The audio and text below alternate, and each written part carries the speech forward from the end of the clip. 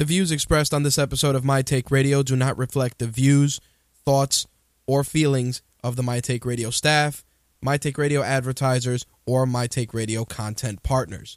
Listener and viewer discretion is advised.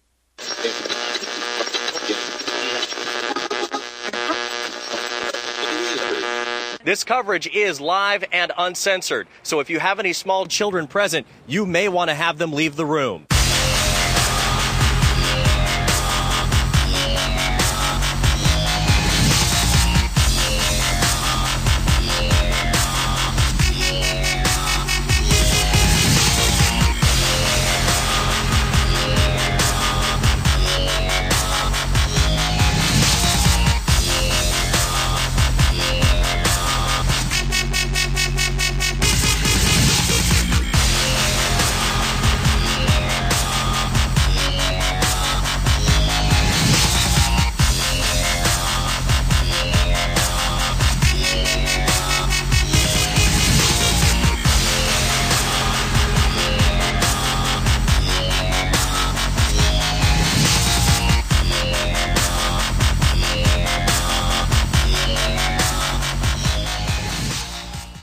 Hey, what's up, guys? My Take Radio, episode 257 for Wednesday, November 26, 2014. I'm your host, Rich. Our caller number is 347-324-3541. Again, that caller number, 347-324-3541. All right, so obviously it is Thanksgiving Eve.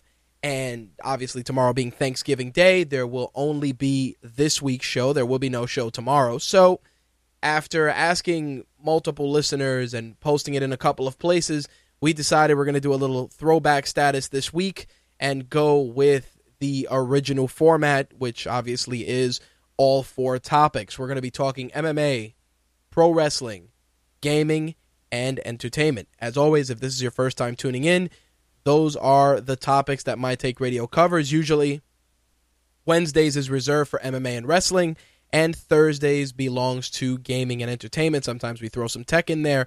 As always, MTR is rated M for mature. So if you are under 18, get your parents' permission so I don't get any hate mail. Simple as that. A couple of things on the dock tonight before we jump into tonight's topics. First off, we're going to be joined by a lot of the MTR Rageworks staff. I know Ben is going to chime in for some MMA. I know that Slick will probably join us for some gaming. The Buried Boys may show up as well and cause some mischief. I know that I received a communique from them with regards to a Thanksgiving edition of Buried, which we're going to be working on post-show tonight, and we'll get that out for you guys to enjoy during the break. Just a quick reminder, the MTR schedule will continue with its normal format next week all the way through the middle of December. Just a quick note that the last episode of My Take Radio will be the episodes for December 17th and December 18th. Those shows will be the last shows of 2014, and as such, you know, that's how we're going to close out the year. Again, the last two shows of 2014 will be December 17th and December 18th.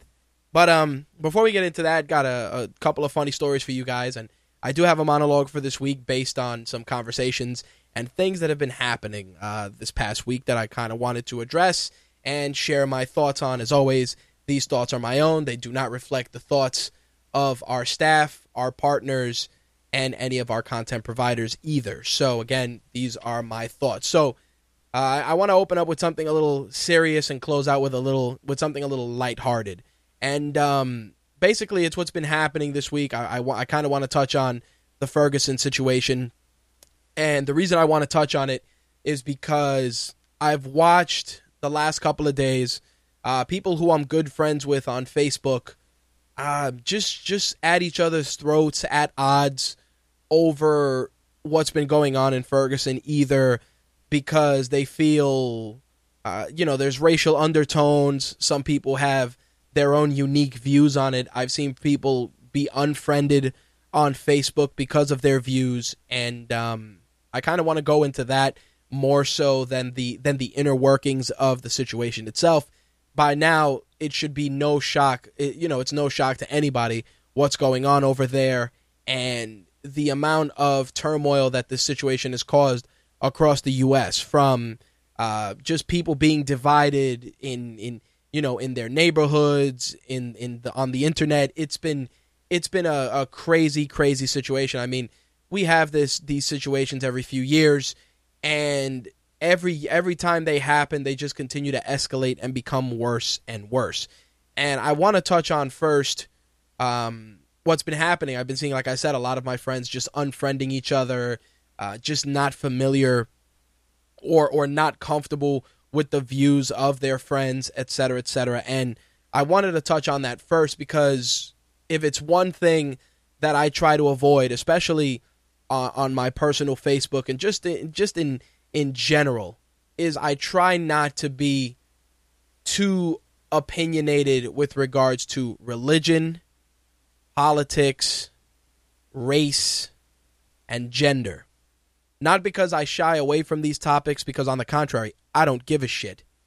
People, I wear my truths on my sleeve. There's no dismissing what they are or what they stand for. But the fact is that when you open the Pandora's box known as politics or race or any of that, what it ends up causing is just it just causes an unnecessary spotlight on you as an individual. And the reason I say this is because we're all friends, whether it's close friends, Facebook friends, whatever the case may be. And a lot of times we only know one side of a person. And what happens is when you start learning more about that person, you end up not liking what they're about. I know a couple of guys who I'm friends with, and I'm genuinely friends with these guys, but there's a lot of shit that they do. I don't agree with it. I'm not a fan for whatever reason. And, the fact is, when I see that, it bothers me because, like I said, we're in a day and age where we're very open, we're very accessible, and there are instances where shit gets said that's a little off the cuff. But I have to be honest when I say that if you're my friend, like my legitimate friend, like we go back, we've got stories, we've got, situations that I would expect that you would know me as a person and you'd understand my good points and my bad points, and you're welcome to disagree with them. You're welcome to agree with them. That's how it is. I mean, Slick can vouch. Slick has been my friend for many years now. And there are conversations him and I have had where I'm sure he doesn't agree with my viewpoints, but he respects me enough as a friend to be like, I don't agree with that, but hey, it's how you feel, and that's it. Same thing with, guys like Jay, Quark, Blade. I mean, Blade is my nephew. There's things like that where I'm sure I don't listen. I'm sure I say things that are just off the cuff, but I'm going to be honest when I say that if people are unfriending each other because of their views on Facebook, then I'm sorry to say, but you guys aren't friends. These are the facts. If I don't like what you got to say or I don't like what your Facebook page looks like, I'll just hide your notifications for a little bit until it eases down. But people are genuinely unfriending each other because of this situation. And I'm sorry to say it, but if you're friends with somebody and you didn't know that they were a closet racist, you're a fucking idiot. If you are friends with somebody and you didn't know that they were a bigot, sexist, whatever the case may be, whatever negative thing that you may not agree with, if you knew this from jump and you're offended with it on social media, then you're a fucking phony. And like I said, I saw a lot of friendships just fall apart over the last couple of days. And I'm going to just share my take on the Ferguson situation in a more broad manner.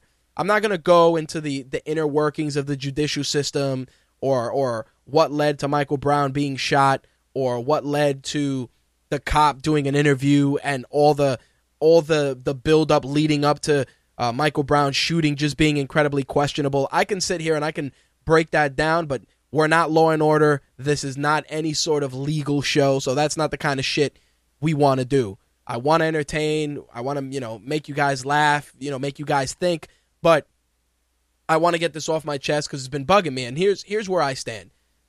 As far as I know, and as far back as we've gone, we know that people people have a right to protest, partake in civil disobedience, do what they got to do to try and make a difference.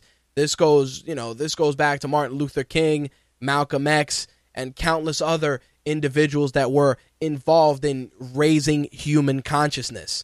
And that's great. But it seems that the motivation to protest has splintered into the motivation to loot, to flip cars over, to burn down businesses, to just carry on and make complete fools of ourselves. And that is where I have an issue. If you have an issue with law enforcement, or you have an issue with authority in general, there are right ways to do things.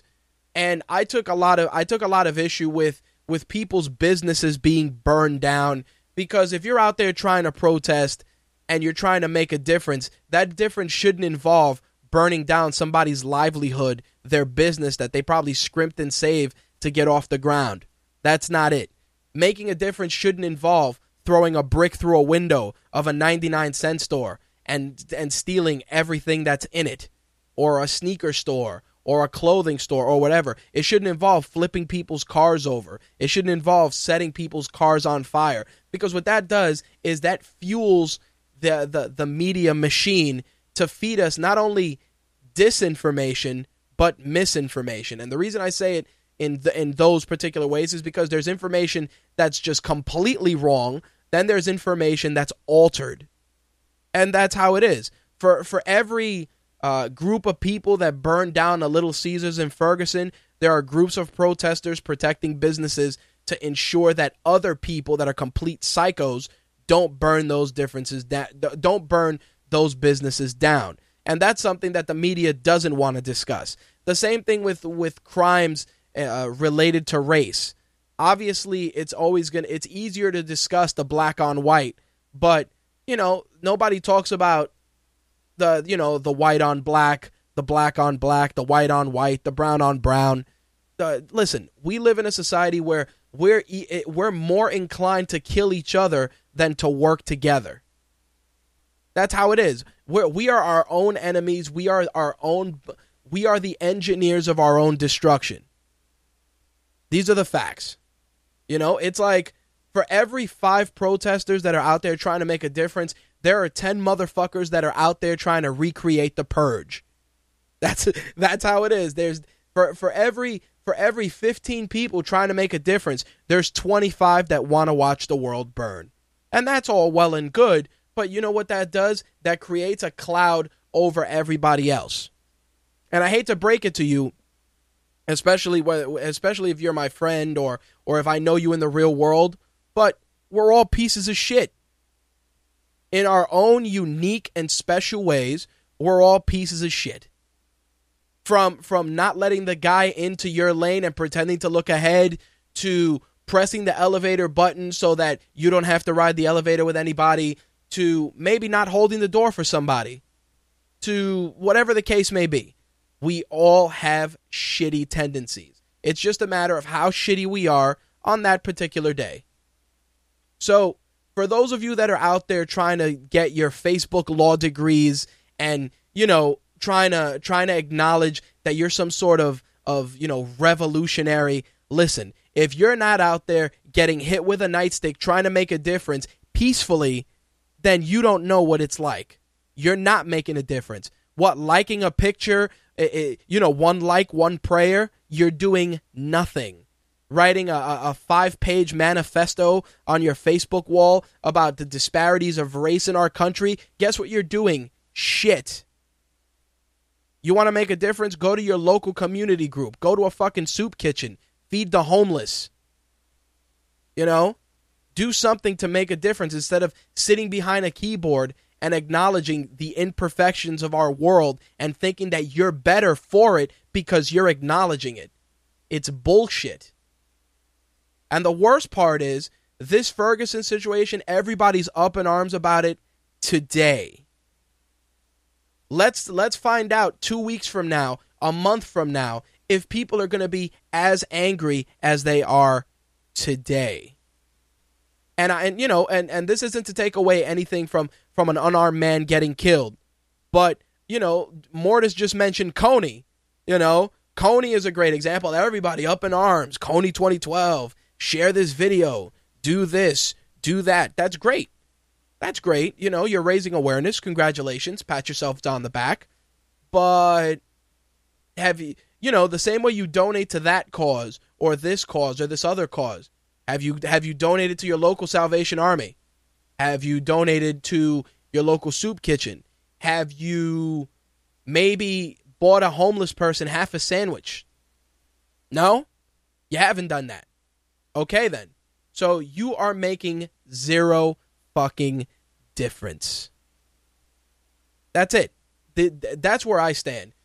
I'm all for protesting. I'm all for making a difference the right way. I'm not for burning down the businesses of people that have worked probably just as hard as the people protesting to build themselves up. No, I'm not with that. I'm not with flipping over cars. Not with that either. Because you are accomplishing nothing. You know what you're accomplishing? A rubber beanbag round to the chest. Possibly a nightstick shot to the kidney because some cop is paranoid thinking you're going to kill him. Maybe you just want tear gas in your eyes that night. Or maybe you want to spend the night in lockup. That's great. But don't call it protesting at that point. Call it being an asshole. That's it. And if you agree with me, great. If you don't agree with me, hey, you're entitled to it. This is an open platform. That's the way it is. But I'm just tired of social media activists and revolutionaries, hashtag activists going out there, sharing their Michael Brown hashtags and hiding behind their keyboards, but they won't go out there and stand in the street and hold up a sign. They're not going to do that. They're not. But they'll be upset as fuck. These are the same guys that'll talk about black and white violence or African Americans killing each other, but they'll be the first ones to share a World Star video. So where does it end? As we as individuals, where do we put our foot down? It's that simple. Instead of going on Facebook and writing your manifesto about, black on black crime, white on black crime, sharing all these videos or hiding behind racial undertones, acknowledge that you're a piece of shit. That's the first part. Acknowledge that. Wake up, go downstairs, take a leak if you gotta, look in the mirror, and go, today I'm going to try to be less of a piece of shit than I was yesterday.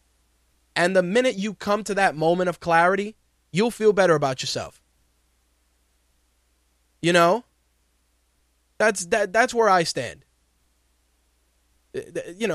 Instead of waking up and trying to find things that you can jump on to feel relevant, to feel like you're part of the social consciousness, instead of doing something to feel that way, do something genuinely.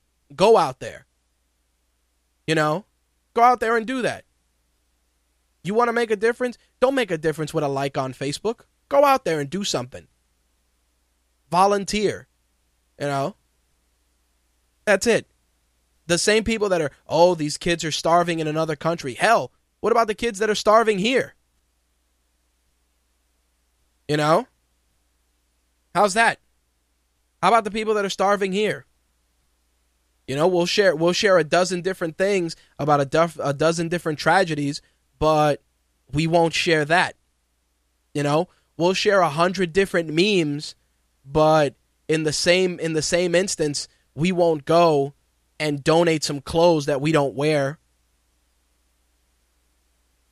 Instead of complaining about the kids with the tight ass pants, maybe do something about it. Don't be one of them. Do something about it. It's simple as that. Slick right.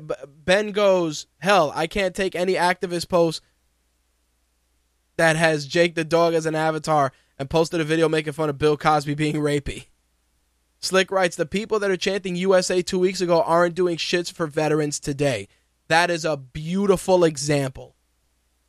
And I just wanted to get that off my chest. As you know, Thanksgiving is tomorrow. There's a lot to be thankful for. And I am thankful for the freedom to come on here and say what I gotta say. I'm thankful for it. I'm thankful for you guys tuning in and hearing my bullshit for 2 and 3 hours at a clip. But I hate to say it. The sooner we realize that we are logs of shit in a giant toilet waiting to be flushed, the sooner we'll feel better about whatever we do. That's it. Be a better human. That's kind of just how I want to sum it up. Just be a better human. Don't be a better African American or Latino or white American or Italian American or whatever the case may be. Don't be a better Native American. Just be a better human. That's it. Just be a better human being. And it doesn't have to be 1,000 things. You don't have to wake up tomorrow and pretend to be the next Mother Teresa, but the easy thing, one thing a day. Yo, I'm going to do one decent thing today. Whatever that is. One decent thing. Simple as that. Which leads me to my one thing that I did not do today. Like I said, I'm going to go from something serious to something a little more lighthearted. And Slick will appreciate this because Slick knows that situations like this only happen to him and to me.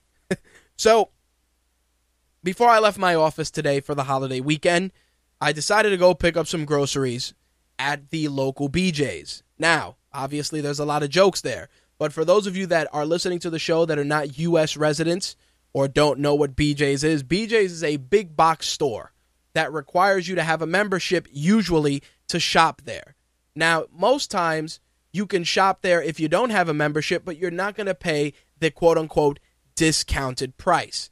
Now, the equivalent of BJ's is, like Sam's Club, Ben, exactly. There's Sam's Club is one, Costco is another, exactly, same thing. So, right within walking distance from my job, there is a BJ's. So I said, you know what, I want to go pick up a case of water, but because I'm going to be in the kitchen cooking all day tomorrow, so I want to make sure I have some water to drink throughout the day, and I want to pick up maybe an extra pumpkin pie, and because I didn't feel like baking tomorrow, and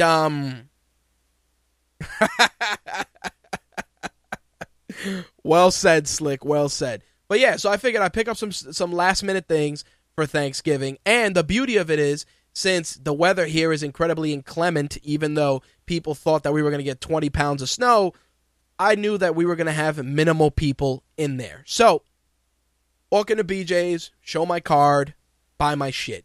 So, I go and I try to go to the self-checkout so I can get the fuck out of there. Go to the self-checkout, pay for my stuff. This lady, older lady, sneaks up behind me, and she's like, "Excuse me." And I have my headset on. I'm like, "Excuse me," and I'm like, "What the fuck is that?" So I take off my headset, and I go, "Yes, can I help you?" And she was like, "Can you scan your BJ's card for me?" And I said, I thought about it, and I said, "No." And the reason is because you pay for the membership, the card is in your name, and if that person pays for their stuff with another credit card and is not you, you're going to get into some shit. So I said, "Listen, sorry, can't." So the lady had the nerve to get upset. Like, really? For a BJ's card? Ugh. And she just walked away. And I thought about that for a minute. I thought about it. Oh, which call dropped out? Looks like the show audio dropped out. Hold on a minute, guys. Here we go. Oh, I thought it dropped out. Guess it didn't. Oof, I got scared. That is the paranoia. In any case. So, she got annoyed and she walked away. So I thought about it. And I was like, was I in the wrong? And then I said to myself, no, I wasn't in the wrong. A membership for that place is $50 a year. 50. So you could have bought it. You could have bought the membership yourself. Or, better yet, you could have get this, just decided to go and pay for the stuff at full price. But the fact that you didn't get a handout made you upset. And I said to myself, that could have been my good deed for the day, but it can't, because clearly it's jeopardizing yourself. It was just complete and utter bullshit. And I figured I'd share it with you guys because, again, talking about being a better human, this was one instance where my judgment outweighed my necessity to be a better human, and I could have just said, listen, go fuck yourself, and that would have been that, but that definitely would have not been the way to go. But in any event, I figured I'd share both sides of the coin with you guys, something a little more serious and something a little lighthearted. But just to close out the monologue and kind of move things along, I got to say exactly that. Just listen, none of us are perfect. We pretend to be to make ourselves feel better. We are all flawed motherfuckers. Some more flawed than others. So just be a better human. That's it. Thanksgiving's around the corner, the holidays, all that bullshit, whether you participate, don't participate, believe, don't believe, just be a better human. That's it. That's pretty much where I stand on the matter. Be a better human. I think everybody else will appreciate you for it. That's it. All right, so what do we got on tap for tonight? So we're going to talk about this past weekend's UFC card. We're going to talk about the week's MMA news. We are also going to break down Survivor Series, Raw, and, all the week's wrestling news, and then we will take it from there. Slick is telling me that he is not getting any audio through the phone. Let me try and cue Slick up and see what happens.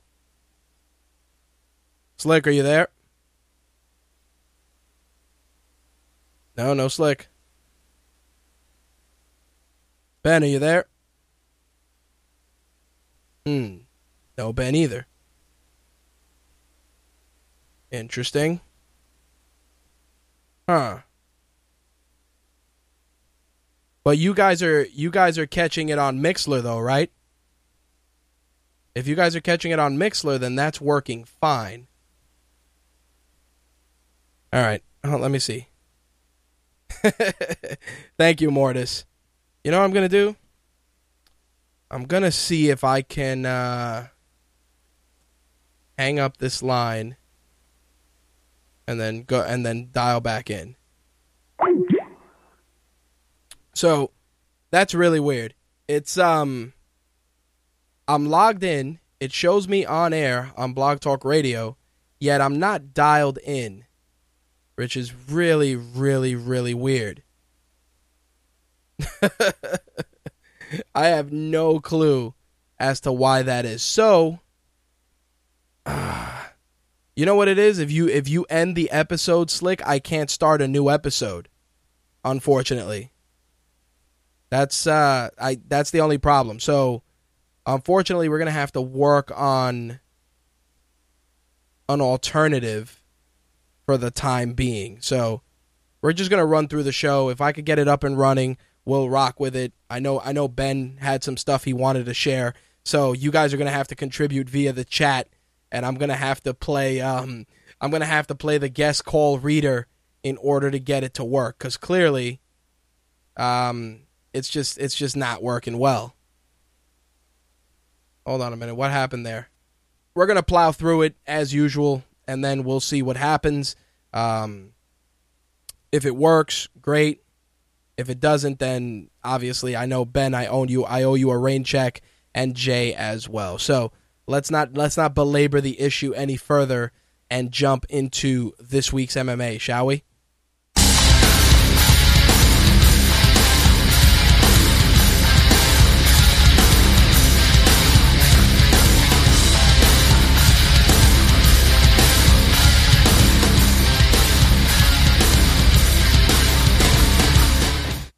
This week's MMA segment is brought to you by MMAwarehouse.com. Get all the latest and greatest MMA gear and also training gear at MMAwarehouse.com. All right, so it's been a weird week for MMA as we are approaching the end of 2014 obviously there are a ton of great fights on the horizon, including the return of Anderson Silva, Cormier and Jones, Ronda Rousey back in the octagon. We got a brand new interim heavyweight champion in Fabricio Verdum, and things just keep getting weirder and weirder in the sport of mixed martial arts. We got, Chael going to ESPN. We have him and Jim Ross commentating on MMA fights. We got a lot of fighters that are just coming out of the woodwork, making really, really strong showings. Obviously, Conor McGregor, Frankie Edgar's performance this past weekend, definitely something to talk about. So let's get into UFC Fight Night 57,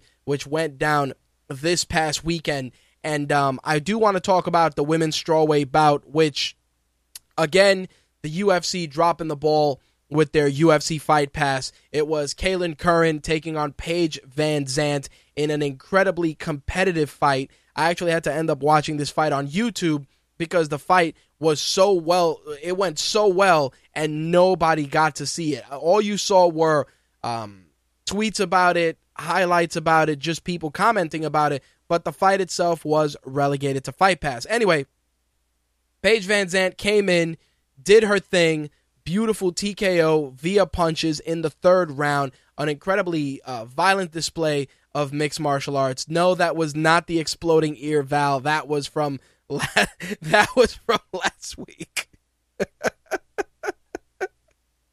The exploding ear was last week. But as I said, Paige Van Zandt, great performance in the octagon. Definitely going to make things interesting for the strawweight division, especially with the amount of talent coming out of the Ultimate Fighter. So definitely an individual to keep an eye on. Obviously, I'm sure they're going to market her well because easy on the eyes too, which, that's something that they're not going to acknowledge outright, but they're definitely going to try and do. Now, with regards to some of the other fights, the rest of the card was pretty solid. I did want to talk about a couple of fights. Matt Wiman, Isaac Valley Flag was a very solid fight. Matt Wiman took that fight via unanimous decision.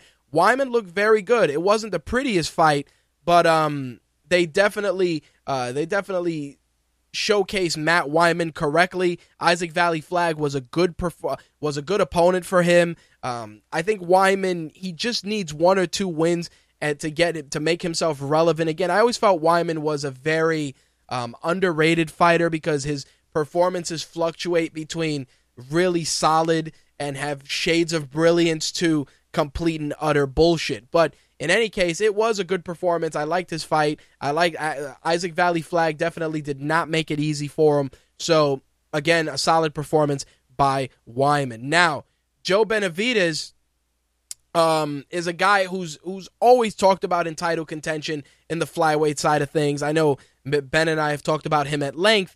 He took on Dustin Ortiz in another solid fight that ended via unanimous decision. I do feel Joseph Benavidez is a guy in the flyweight division that as much as they try to push him, Ben and I have talked about this at length, the flyweight division does not have credible guys to really round out that division. It almost feels like you're seeing the same five guys up there. You got Joe Benavidez up there, and you got a couple of other guys, name guys, but it almost feels like they're in a circle and you're exchanging partners every couple of months. It almost feels like that division is littered with upper crop guys and then up and coming talent, and the rest are just talent that aren't, I'm not saying they're not up to snuff, but they're not guys that are going to be challenging for a title anytime soon. And this actually reinforces what Ben and I have discussed about the divisions needing, especially the lighter divisions, just they need more talent in there. It's one of the things that really gets me. I mean, you're bringing in the strawweight division, and that's great. There's a lot of dangerous women there, a lot of entertaining fights, but you're also, losing the focus on your lower divisions, your lighter weight classes, where you definitely have to fill out that division because you got a guy like Demetrius Johnson who's just steamrolling guys, and the only credible opponent for him is a guy who's injured in John Dodson. No disrespect to some of the other guys because the other guys are all solid talents, but it almost feels like you can interchange every challenger because Demetrious Johnson has beat them. And that's the problem. Like right now, Joe Benavidez, dangerous guy, solid guy. He can probably challenge. But again, it's a fight that it almost feels like we've seen it before. And that's my issue.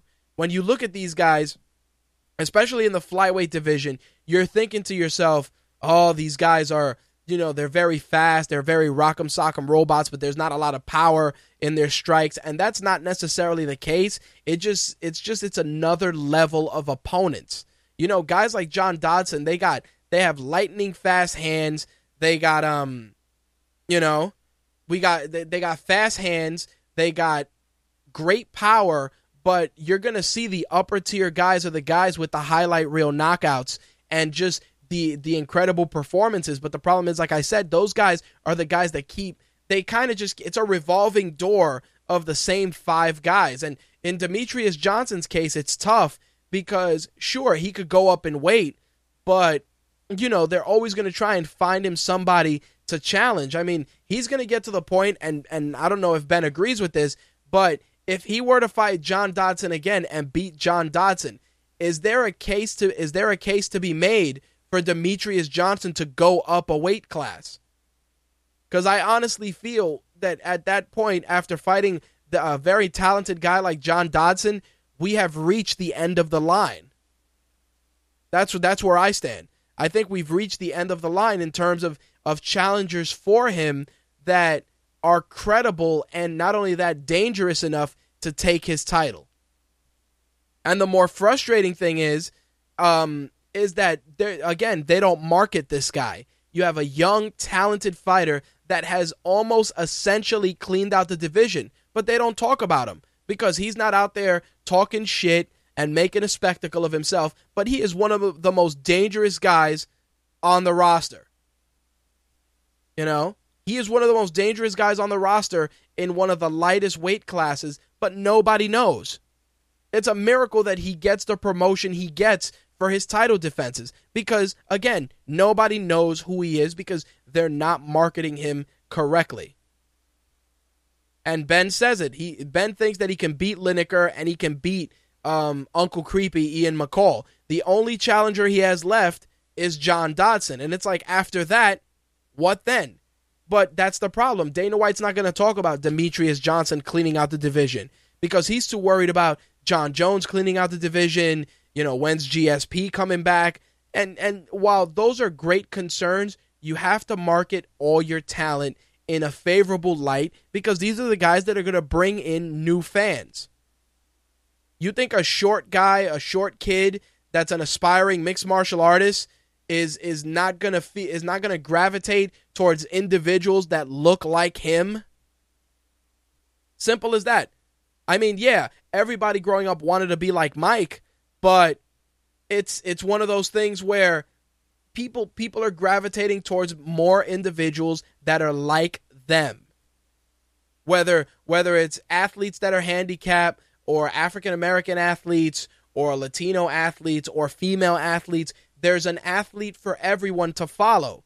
And guys like John Dodson, guys like Demetrious Johnson, they should be pushed because they bring something to the sport. They bring a level of excitement and they bring a level of clean sportsmanship that nobody's acknowledging.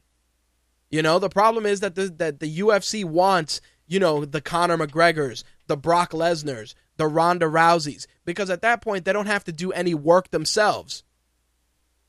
The guy, these are guys that are living well, they don't need the promotion. They don't need the UFC to book their appearances and get them press because they get press on their own. You think Ronda Rousey needs the UFC to get press for her? You think Ronda Rousey needs organizations to go out there and try and book all these tours? You know who needs the promotion? Guys like Alexander Gustafsson, Anthony Rumble Johnson, who are incredibly dangerous fighters and are a legitimate threat to John Jones, but no one knows who they are. No one knows who Alexander Gustafsson is outside of, oh, that's the guy that almost beat John Jones. But nobody knows who he is. Do you think anybody knows who the fuck Fabricio Verdum is? Or the fact that he was the guy that tapped out a living legend in Fedor Emelianenko? Does anybody know that outside of the hardcore fan base? No. I don't know that. They don't know that Fabricio Verdum it pretty much is in MMA history for defeating Fedor. Nobody talks about that. You know who mentions it? Joe Rogan in passing. That's it. But nobody knows. Nobody knows who that guy is. Which, again, it's terrible. Do you think anybody knows, and I'll be honest, do you think anybody knows who Robbie Lawler is? Outside of legitimate MMA fans. You know? Does anybody know that? Mortis said Anthony Johnson is the guy who lost in 100 to 170 pounder when he was poked in the eye. That's correct. But what else do you know? And you know, in your case, Mortis, it's different because you know mixed martial arts. So obviously asking you that is you know, it's a joke, but realistically, who knows? Who knows? Who knows who Anthony Johnson is, Alexander Gustafsson is, Fabricio Verdum, Kat Zingano. Who knows anything about Kat Zingano other than all the personal tragedy she endured? What else is there to know? Big load of nothing. Big load of zero. Donut. Nothing. Like I said, who knows about Robbie Lawler? Why aren't they pushing guys like Robbie Lawler? No? Johnny Hendricks. Who knows anything about him other than the fact that he has a beard and he got the belt because GSP left? Hate to say it, but that's how the casual or new MMA fan knows who that guy is. Here's one better. Chris Weidman. What do people know about Chris Weidman? Oh, he's the guy that broke Anderson Silva's leg. You know? He's the guy that knocked Anderson Silva out because Anderson Silva was jerking off in the cage and he got punched in the face. You know? But that's the kind of stuff I'm saying. And the thing is that nobody knows who these guys are. Nobody. I'll be honest. Do people really know? Do they really know who Nick Diaz is? I'll be honest. Do they really know? Other than him being the guy that smokes weed and gives the finger and Cesar Gracie Jiu-Jitsu and Tommy Toehold videos. Does anybody know anything else? And there is the problem. You know? Ben says hardcores do. That's about it. And that is an argument that is as old as time itself. The UFC lost, according to an article, they lost a sizable amount of money, and I'm going to get into that later on in the segment. But I'll put this out there. Do you think for 1 second that the UFC would have lost money if they would have promoted stars that they already have? You know, the John Jones, the Chris Weidmans, the Johnny Hendricks. I should be turning on my TV and seeing Chris Weidman fucking doing Papa John's pizza commercials. That should happen. It should.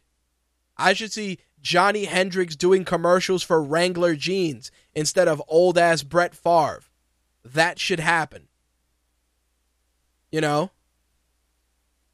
I should see a guy like Demetrius Johnson doing a commercial for Xbox Live or doing a commercial as a gamer. But we'll never get that. No, it's not going to happen.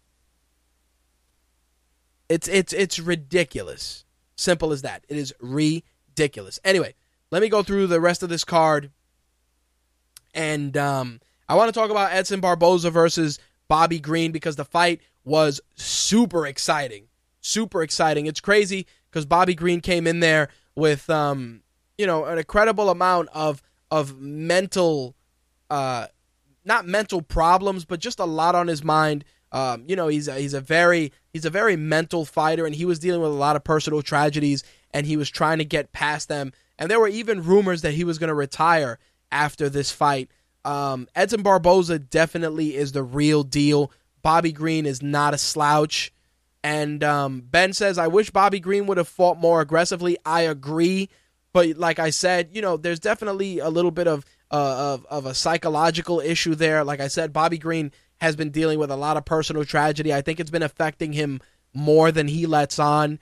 And he is probably a guy that would probably benefit from a sports psychologist or just a psychologist in general to help him just move past some of the personal trauma that he's been dealing with, with the passing of his brother and situations like that. I think that that's one of the things that in his case, he seems to be just a very cerebral fighter, a guy that can get very emotional, and maybe he needs to take some time away from the sport, reflect, and then come back when his head is on right, because the dude's an entertaining fighter, he's an exciting fighter, but I do feel that there is an underlying issue there, and he has mentioned it in numerous interviews, and I think that's definitely an underlying issue. Again, that's just my take on it, but I do feel that the fight could have gone a lot differently if he would have been a lot more aggressive. I do have to agree with Ben.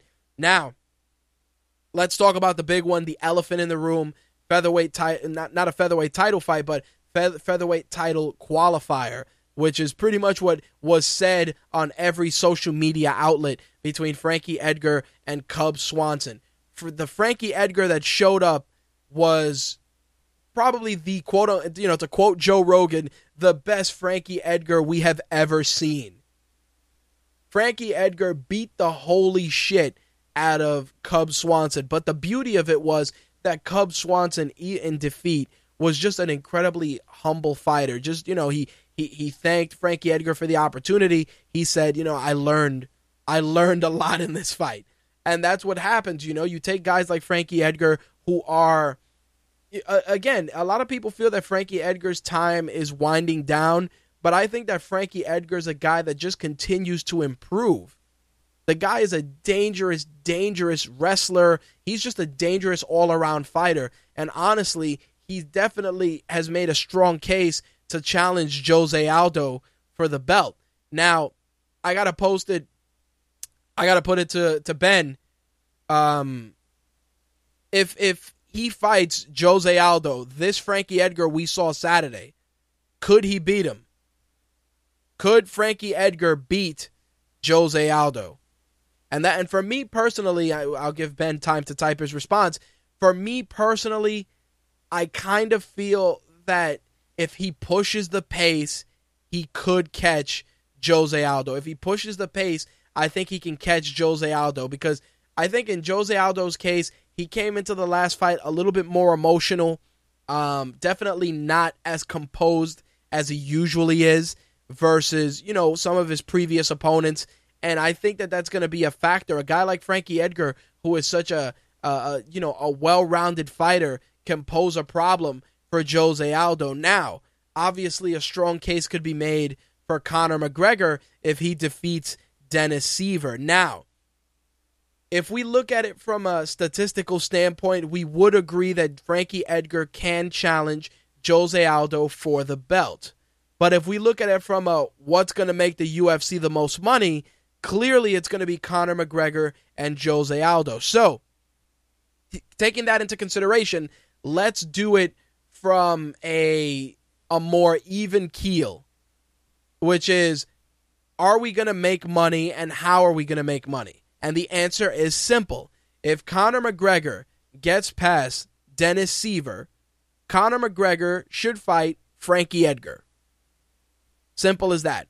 The winner of that fight fights Jose Aldo. That's it. And the reason I say this is that from a business standpoint, you get the money fights with the Conor McGregor hype machine. Not only that, but at the end of the day, if Frankie Edgar beats Conor McGregor, people are just going to say because Frankie Edgar is the real deal and McGregor was all talk. But on the flip side, there's an incredible story to be told for a guy like Conor McGregor to take the opportunity from Frankie Edgar and fight Jose Aldo and win. See, from a bankroll standpoint, the UFC is hoping and praying to their God of gods that McGregor is as real as he proclaims himself to be. Because if he is, then the UFC have a bona fide star that, once again, they don't even have to promote because he promotes himself. Now, as I said, this is what the UFC has become. They've become the check-cashing organization. That's it. If you're marketable and you can market yourself effectively and get all the mainstream press that possible without them having to do shit, then they will invest every ounce of their energy into you. You got the Fertittas putting up Conor McGregor in their suites. You got all this shit. You know, you got him flying here, hanging out with the Fertittas, with Dana, etc., etc., etc. And at the end of the day, all that's doing is that is creating the hype machine that will allow a guy like Conor McGregor to thrive without the UFC having to do much. That's it. You know, the same thing applies to guys like Chael. You know, Chael sold his own fights. The UFC didn't have to do shit. I hate to say it, but those are the facts. The UFC didn't have to do a fucking thing. Chael carried all the bags there. Same thing with Brock Lesnar. Same thing with Nick Diaz. As much as Dana White talks all that shit about Nick Diaz, he needs guys like Nick Diaz. Because they get people talking. You know, they get Twitter trending. They get social media popping. You know, I hate to say it, but Frankie Edgar, for as talented as he is, he's not getting social media popping. It's not him. It's Conor McGregor. Of course, you know, statistically, sure, Frankie Edgar should be the guy. But monetarily, deep pocket-wise, pay-per-view revenue-wise, all Conor McGregor. Plain as day. But overall, this UFC Fight Night card was incredibly entertaining. It was solid. I enjoyed all the fights.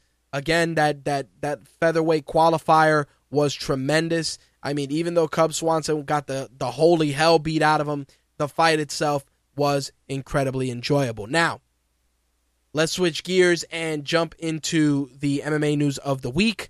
$50,000 bonuses were handed out at UFC Fight Night 57. Should come as no shocker that Frankie Edgar took a performance bonus. So did Oleksiy Olenek. He took a performance bonus. And Kaylin Curran and Paige Van Zandt got Fight of the Night honors. So there you have it. $50K went to each of these fighters. Well-deserved. All of their performances were solid.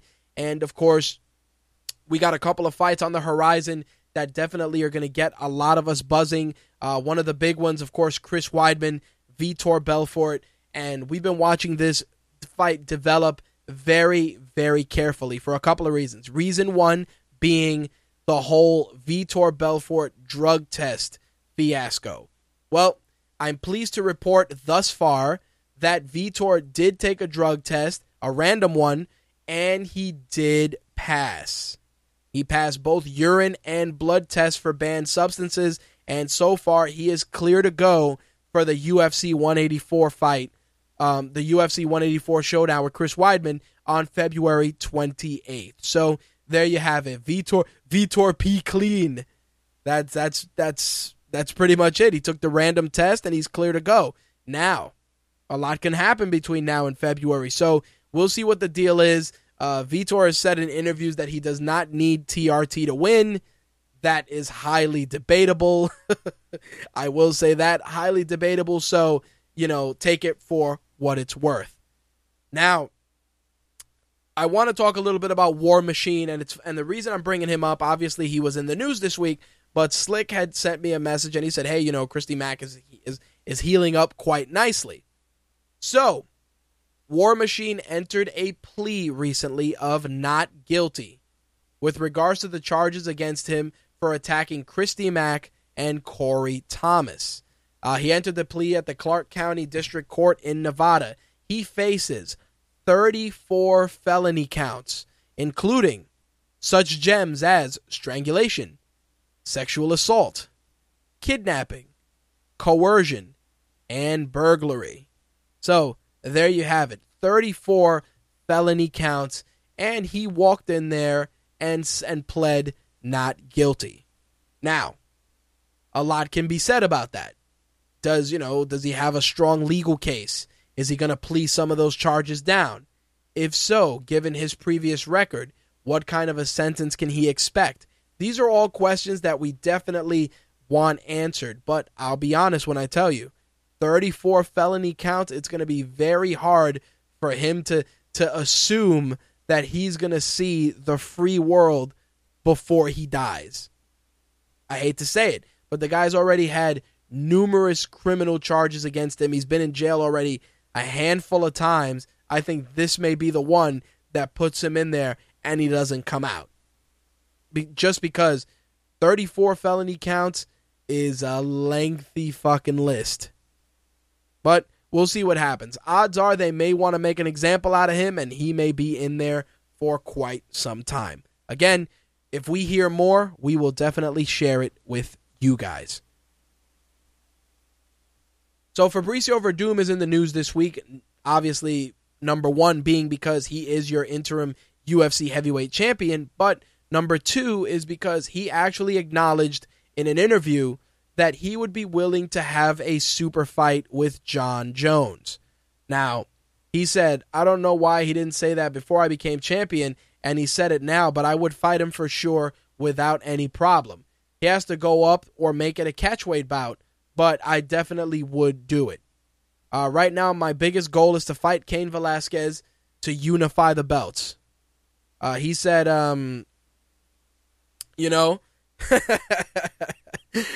Ben, I'm so upset that the phones aren't working. Ben writes, and I quote, they can have all my money for that fight.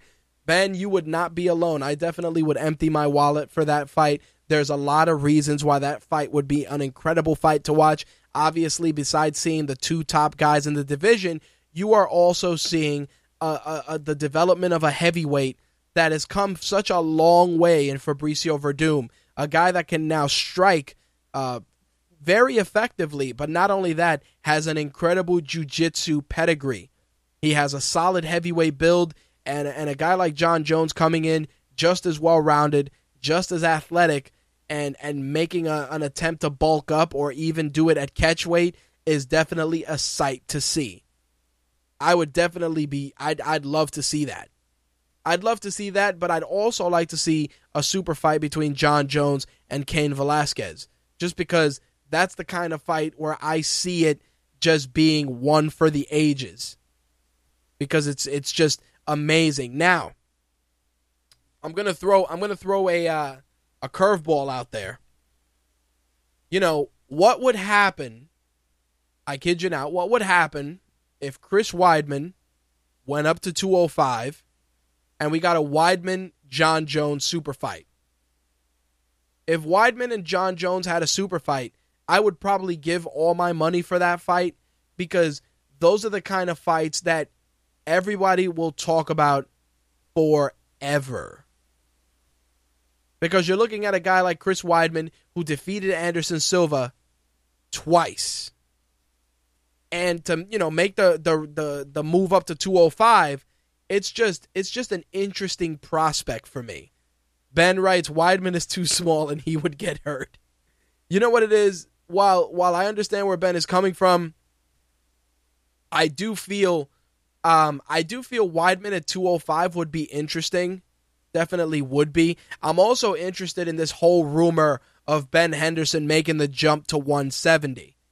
Ben Henderson at 170 would be interesting because there are a ton of great fights at 170 that I would love to see. But again, that's a rumor thus far. He has to get past Eddie Alvarez, which that's going to be a fight that's definitely taking my money. But we will definitely keep you guys posted with regards to that. While we are on the subject of 170-pounders making their way back to the UFC, here's a name I haven't heard in ages.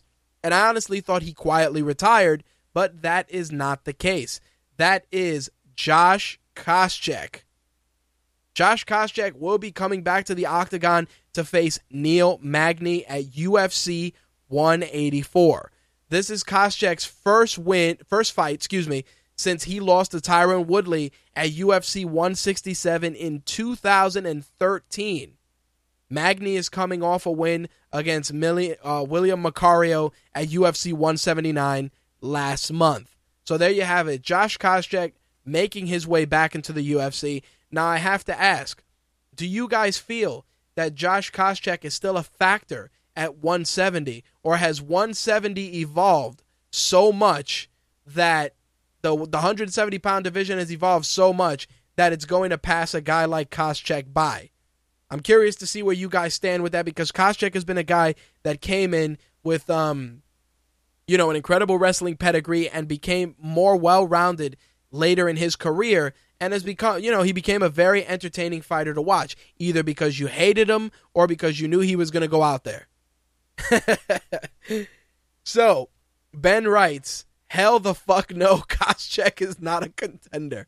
Damn, dude, just no love for Josh Koscheck. I mean, Koscheck is a unique talent because he is a very hateable guy, but he is also a very, very talented athlete. But Ben definitely feels that he is not a factor at 170 at this point. In any case, there are a couple of fights that are finalized that I did want to share with you guys. The first one is UFC 171, which is a go for December 6th.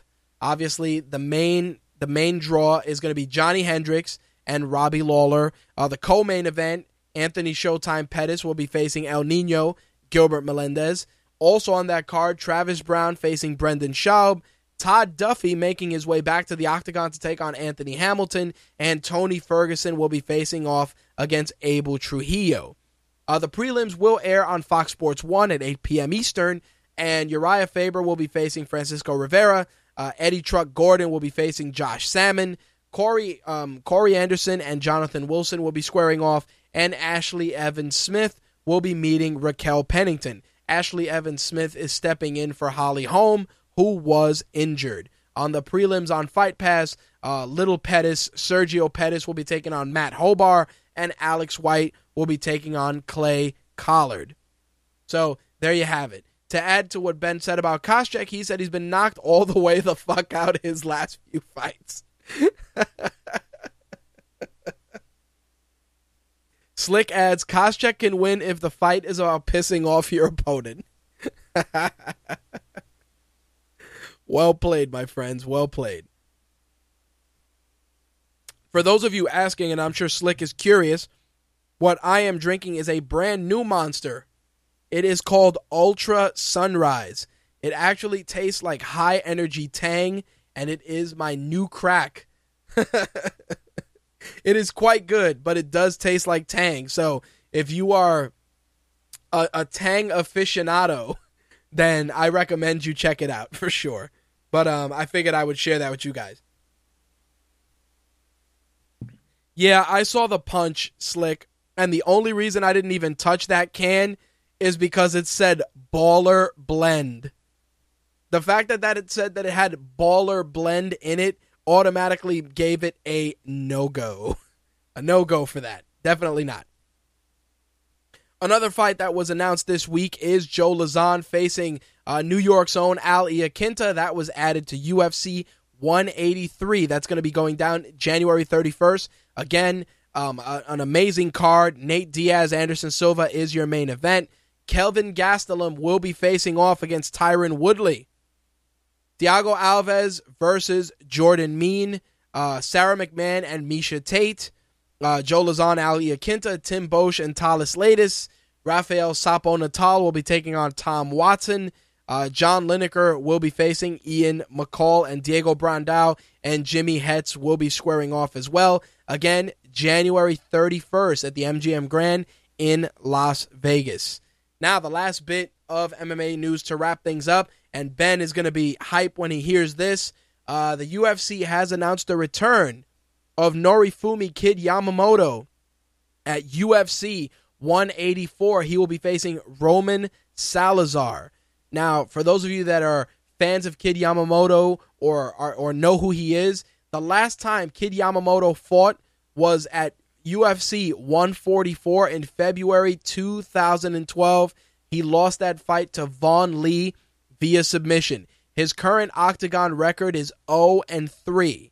Now, Roman Salazar made his Octagon debut at UFC Fight Night 54, where he lost to Mitch Gagnon via submission in the first round. UFC 184 is scheduled for February 28th at the Staples Center in Los Angeles, California. Obviously, the main event will be on pay-per-view. I'm actually very excited to see Kid Yamamoto back in the UFC. Hopefully, he can reverse the last run that he had going 0-3 in the organization. Like I said, I like Kid Yamamoto. He is an exciting guy to watch, and hopefully, he's getting ready to get himself back on track. But overall, it's been a solid week of MMA. The Ultimate Fighter, like I said, I haven't been able to talk about it because of show prep, but the last couple of fights have been amazing. The drama between the ladies obviously is great fuel for the sport, but the fights themselves have definitely delivered. I'm curious who is going to walk away with it because there's so many talented fighters there. Tecia Torres, Carla Esparza, Randa Marcos, who actually defeated Felice Herrig last week, and of course, Rose Namajunas, who is probably my favorite to win the entire thing, considering that she has incredible striking, really, really unique offense, and is just an amazing fighter to watch. If you haven't checked The Ultimate Fighter out, do yourselves a favor and give it a go because it definitely is pretty badass this season. Definitely a lot of shit, a lot of drama, a lot of trash talking, but it doesn't take away from the season. The coaches are rather cordial with each other, but the fights themselves have definitely delivered. So I recommend you give it a shot. We'll see what the deal is with that. But in any case, that is going to wrap up this week's MMA news. Let's switch gears and jump into some wrestling because there's a fuckload of stuff to talk about. So, Booker T, if you need to do the honors. We want the gold, sucker! Hulk Hogan, we coming for you, nigga! We're going up tonight to keep got every night, to get anything we want, drink everything inside. We're going till the world stops turning while we burn it to the ground.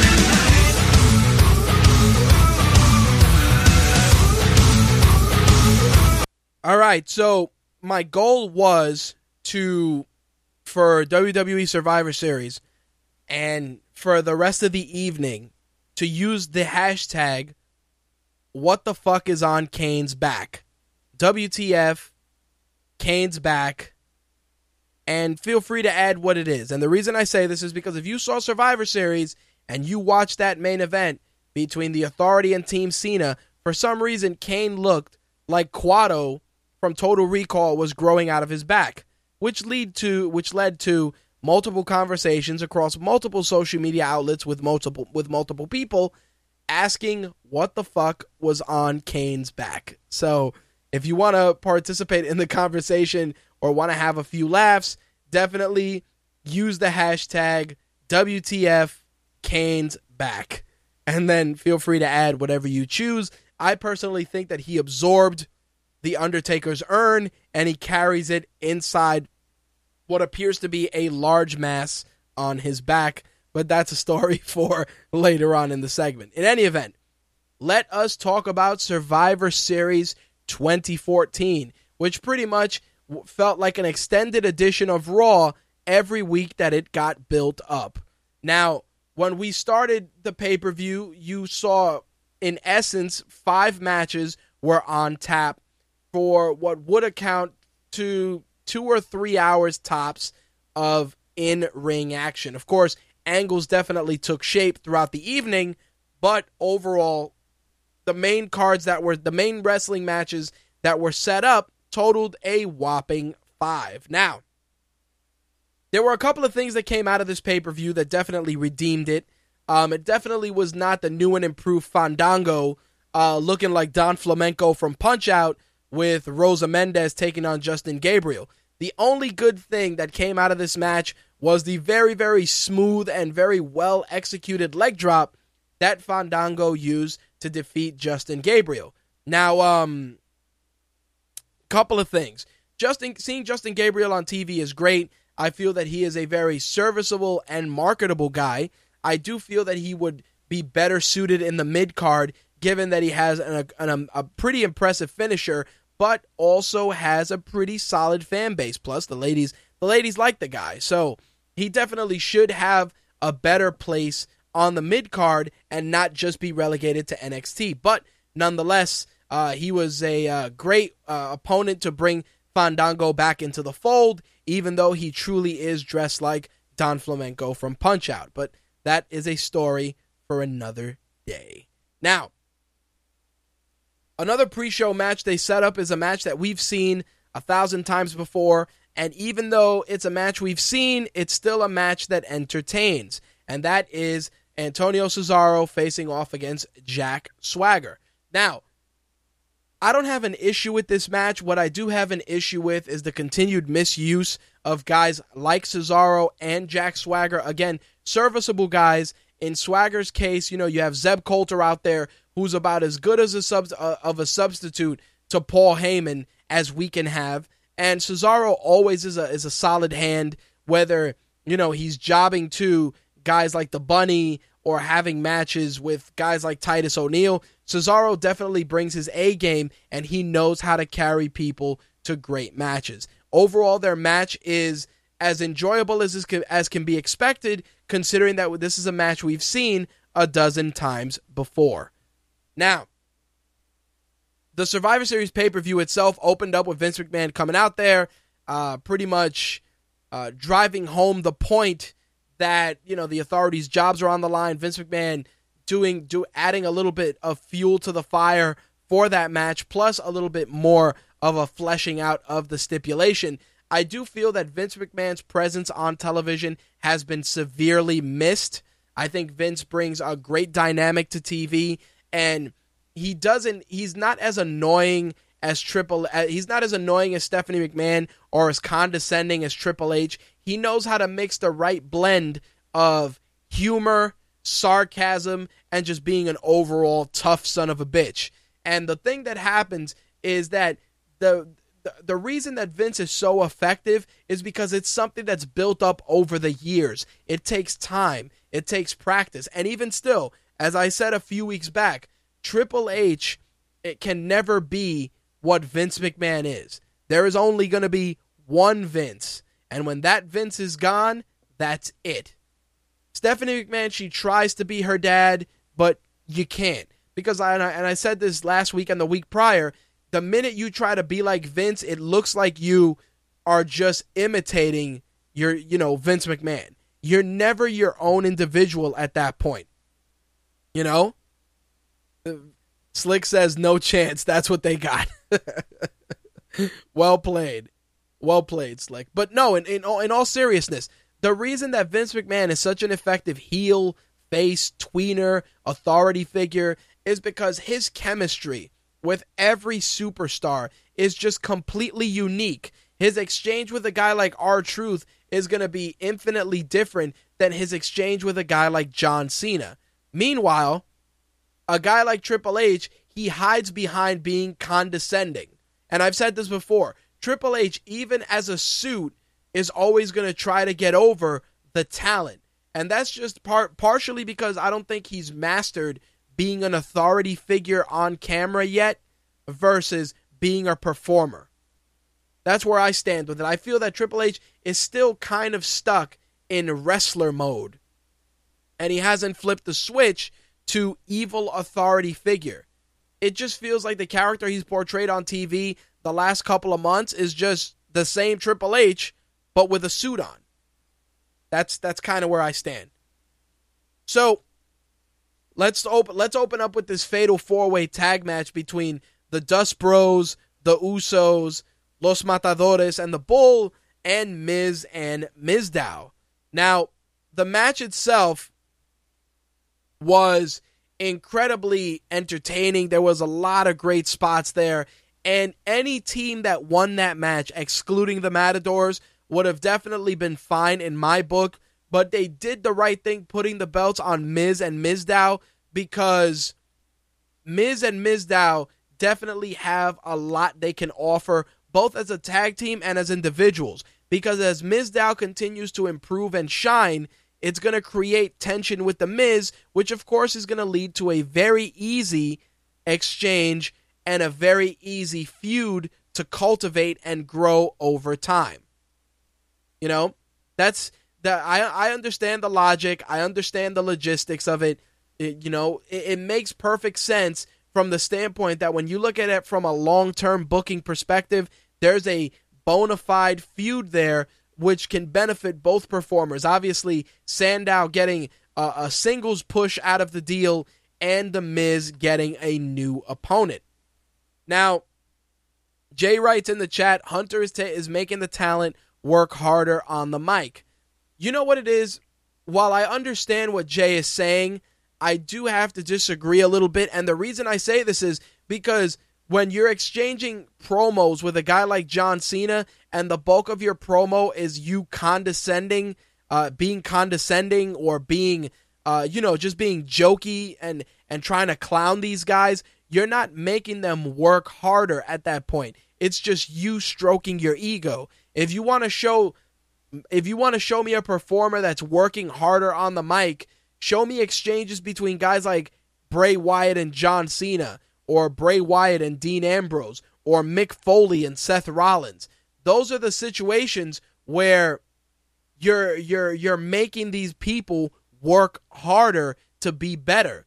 But the bulk of the time, like I said, it's Triple H trying to clown people for the sake of getting over. When you take a guy like Dean Ambrose and you put him in there with Triple H, and Triple H is laughing at him being crazy, then what you do is you suck the heat out of that gimmick. That's how it goes. There has to be some belief in the personas and the characters. You want to believe that a guy like Ryback is a massive 300-pound wrecking ball of destruction. You want to believe that. Sure, he's a douchebag, but he's the big guy. And as long as he's the big guy, that's what you want to believe. That the big guy will fuck people up. That's how it works. But if the big guy's going to come out there and cut a promo with Triple H, and Triple H is going to laugh at him and say, hey, who designed your singlet? Or something to that effect, it's not going to make it better for the character. One gimmick that concerns me is the New Day. Because when, Kofi Kingston, Big E, and Xavier Woods, when those guys come out, if they don't come out and make an impact right away, they're going to be guys that are going to be made fun of by Triple H. They're going to be like, oh, look at you guys. What do you think? You guys think that you're, the 5 heartbeats? With Big E Langston being 3 of the heartbeats and Xavier Woods and Kofi being the other 2? I'm serious.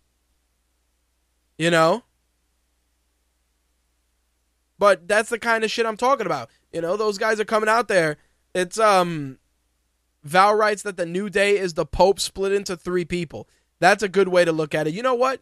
I would have liked to have seen the Pope be in that group, because I always felt that the Pope, D'Angelo Dinero, who was in TNA last, was an incredibly talented performer, both on the mic and in the ring, and he never got a fair shake in the WWE, but that's besides the point. But again, right now the New Day just doesn't give me hope. I'll be honest. I don't feel that it's the dawning of a new day. I just feel it's more racial overcoats.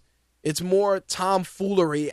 It's like you're gonna go out there and you're gonna have the Soul Brother gimmick. What year is this? Absolutely not. Anyway, so we got a Divas Elimination Survivor Series match with Alicia Fox, Natalya, Naomi, and Emma squaring off against Paige, Cameron, Summer Rae, and Layla. And, Boo! yeah. Oh my And God! Oh, that's better.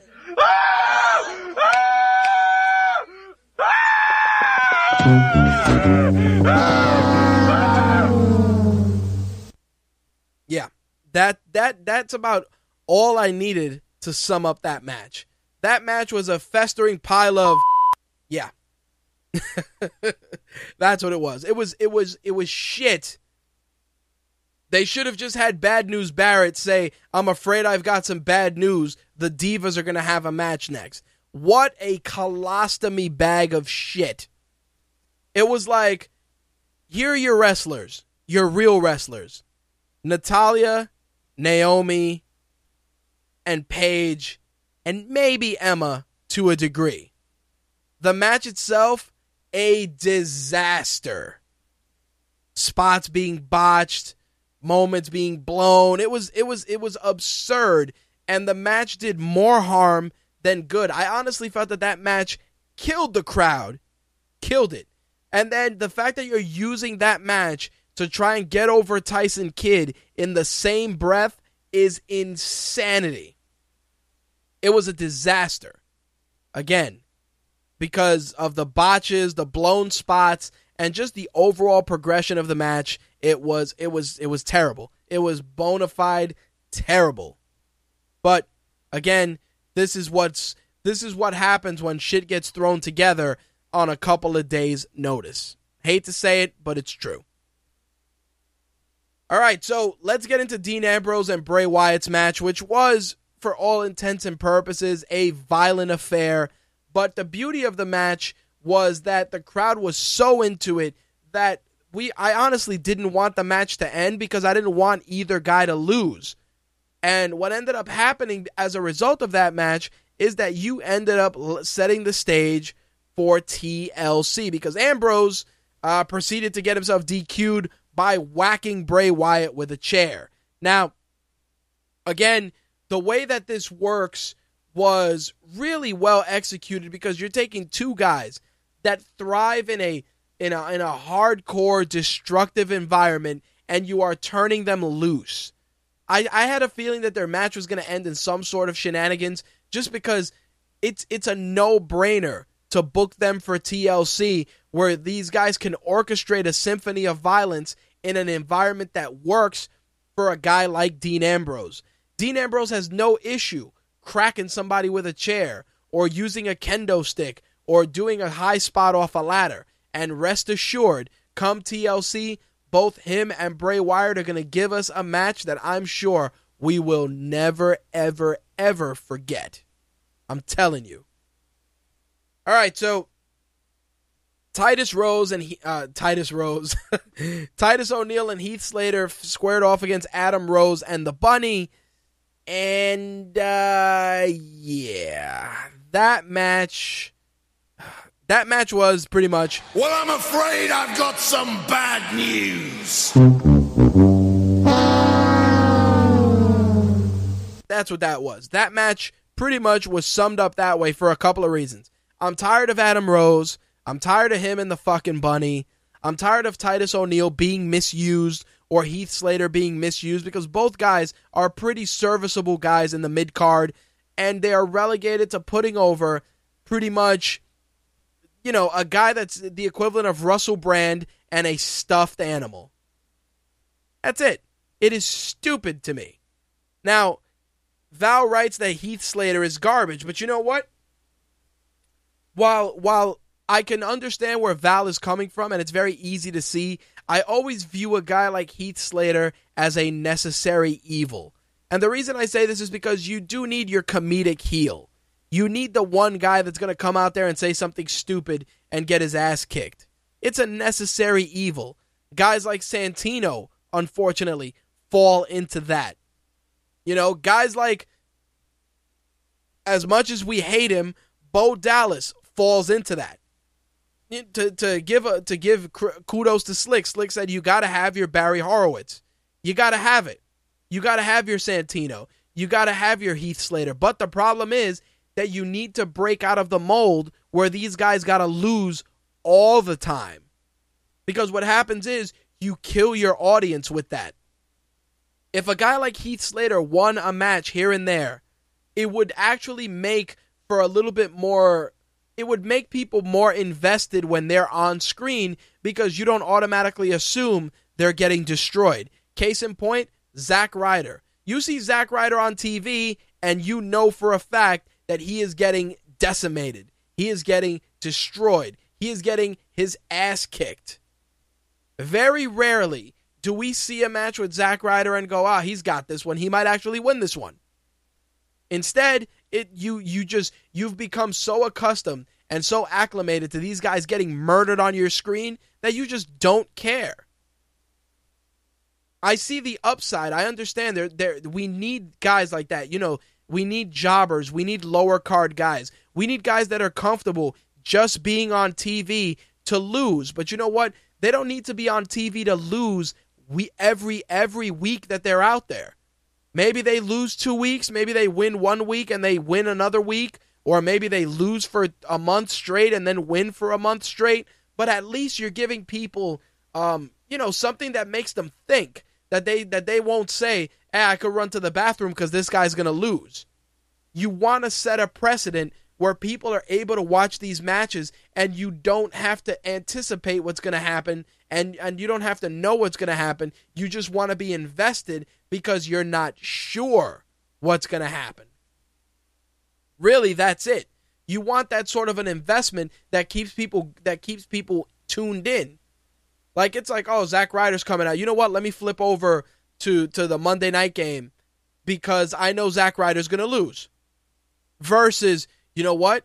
He's been on a roll lately. He might beat this guy. Let me tune in for a few more minutes before I flip over to the Monday night game. That's what you need. You need the individuals. You need to cultivate stories where people are invested on a consistent basis. If you know that Santino's going to lose every fucking match, you're not going to bother watching it because you know you could flip over and watch the game or whatever and flip back, and he's probably just getting pinned as you flip back because that's how it goes. It's a tragedy and it's unfortunate, but it can be rectified. There is a place for lower card guys and quote-unquote jobbers. There's a place for these guys, but you don't have to have them lose all the time. A broken clock is right twice a day. Just because the guy is considered a jobber doesn't mean that he can't win a match once in a while. These are the facts. There's no necessity why some of these guys can't win matches on occasion. It keeps things competitive. It makes people think, oh shit, this guy may not lose. He's been doing well. And then when he loses, you could just be disheartened. He lost. But the minute that this guy walks out or this diva walks out and you know they're going to get killed, you lose that connection that you want people to have with your product. You lose it. It's gone like this. Because why am I going to watch at that point? What's the reason? Doesn't make any sense. So, Val writes, backstage doesn't want to look for the weekly jobber. I miss the days where everyone on the roster has a chance of winning. Exactly. That's what we need. Everybody should have a chance. Not necessarily every week, but hey, the surprise roll-up, or maybe the fluke pin, or something. But at least it's something, and maybe you do the rematch next week and the guy gets his win back. But there has to be more to it. It can't just be guys getting jobbed out left and right because you want to get over the guys that are better than them. That's not going to help.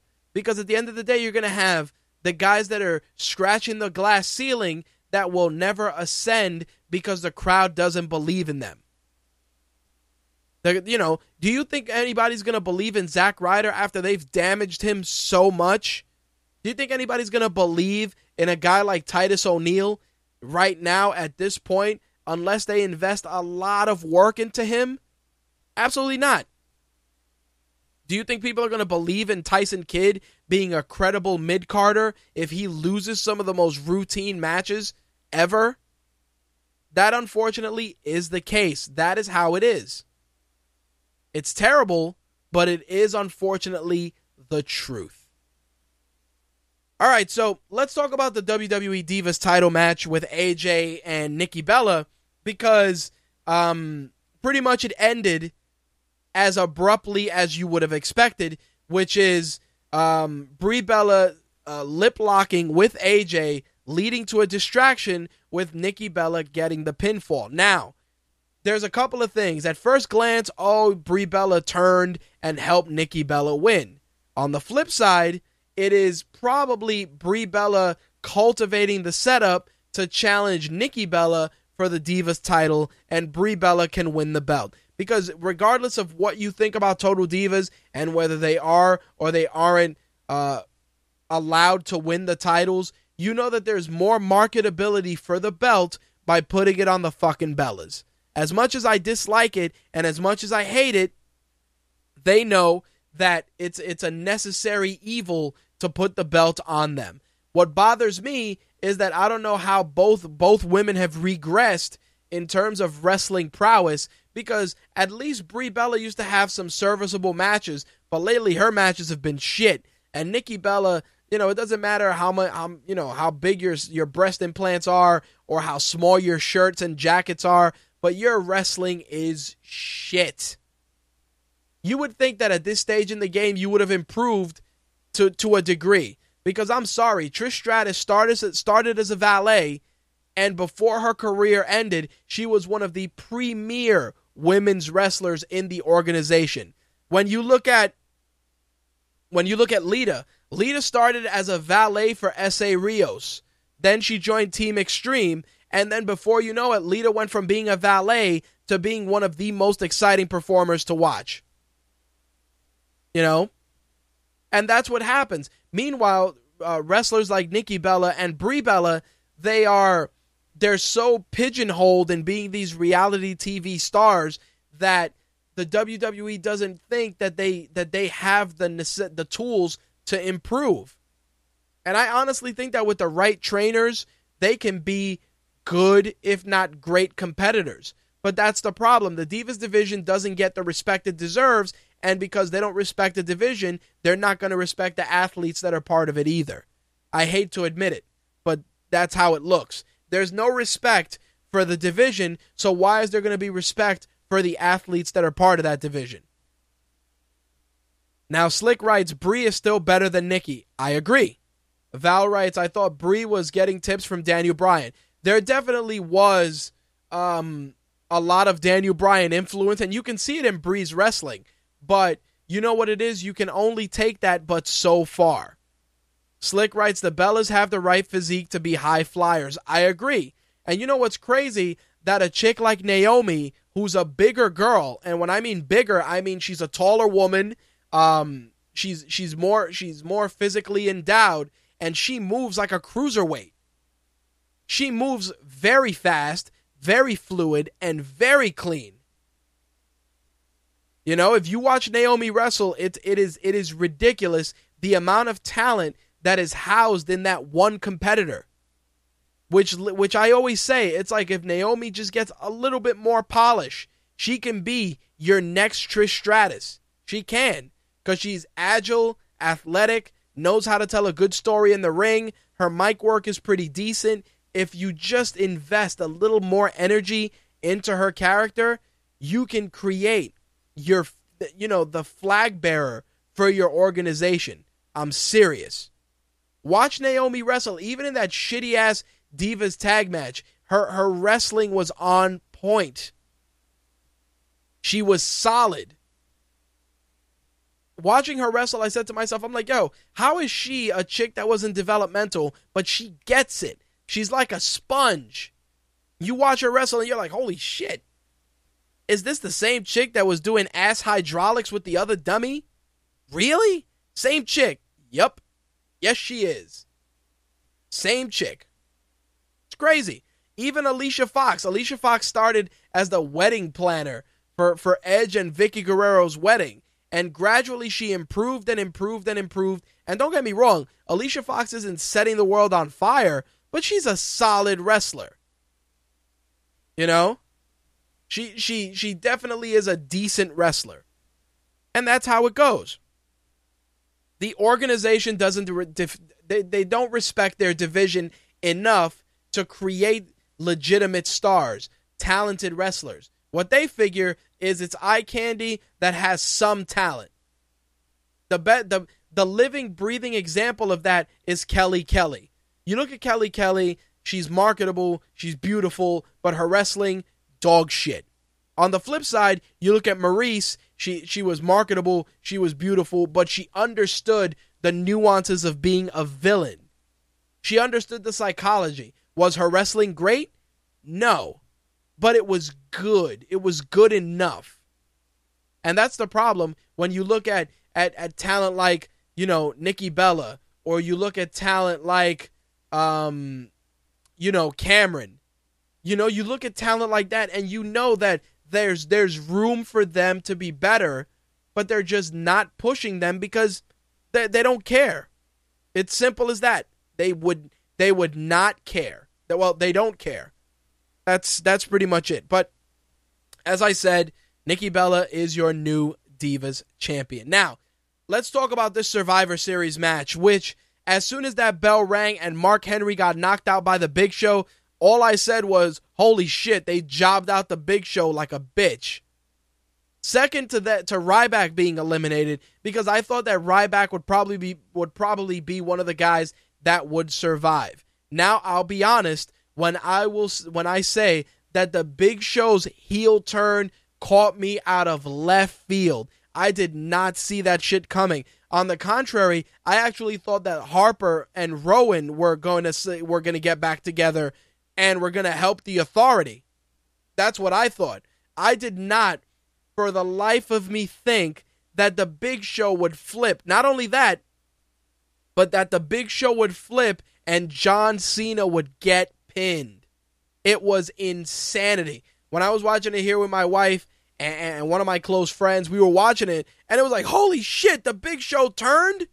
And then it was, holy shit, John Cena got pinned? And that's exactly what happened. What the beauty of it was the fact that Dolph Ziggler, if this guy doesn't get a serious push after his performance, then creative and WWE management are fucking idiots. Dolph Ziggler must have wrestled for at least 25 minutes. At least. The match was probably about 45 minutes long, and I definitely feel that Dolph Ziggler was probably in there at least 25 minutes in an amazing show of not only grit and heart, but talent. Dolph Ziggler is definitely the real deal, and this match really, really solidified his place in the roster and his position as a guy that the company can take seriously. Tremendous. Plus, his exchanges with Rollins were really, really well done. There was a lot of great storytelling at play, and of course, the big story, the ultimate story, the debut of Sting. Now, this was something that bothered me, and I've talked about this before. If a guy's going to show up, don't play his entrance music, because it eliminates any sort of of a surprise moment. Because as soon as you saw that entrance video and you heard the Crow, or you saw the Black and White or the Scorpion, you knew what it was. I would have liked to have seen the old WCW style where the lights went out, and when they come back on, Sting is pointing a bat at Triple H, drops Triple H with the Scorpion Death Drop, and then proceeded to put Dolph Ziggler on top. I think it just would have been a better way to tell that story, and it would have been far more surprising than playing the music and doing all that and having him and Triple H, stare at each other for 15 minutes. While I understand the necessity for that, I do feel that the surprise would have been better done, would have worked better if you would have done it like I'm saying. The lights go out, then they turn back on, oh my God, it's Sting, and everybody goes crazy. That's the kind of shit you need. I do feel that the Stephanie McMahon post-match breakdown was amusing. I do feel that Sting's hairline is way too far back, and it was just like his makeup. It almost felt like his makeup went all the way into his hairline, and it was it was funny, but I definitely would have liked that the lights would have gone out old school, and when the lights went back on, oh my God, it's Sting. I think that would have worked just from a surprise standpoint, and the crowd would have lost their minds. Then after he did that, you'd play his music and he walks out.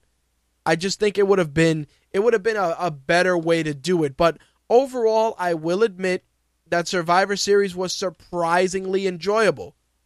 There were a lot of high points. There were a lot of decent moments, like I said. But for every high point that there definitely were some low points. Like I said, Nikki Bella becoming Divas champion.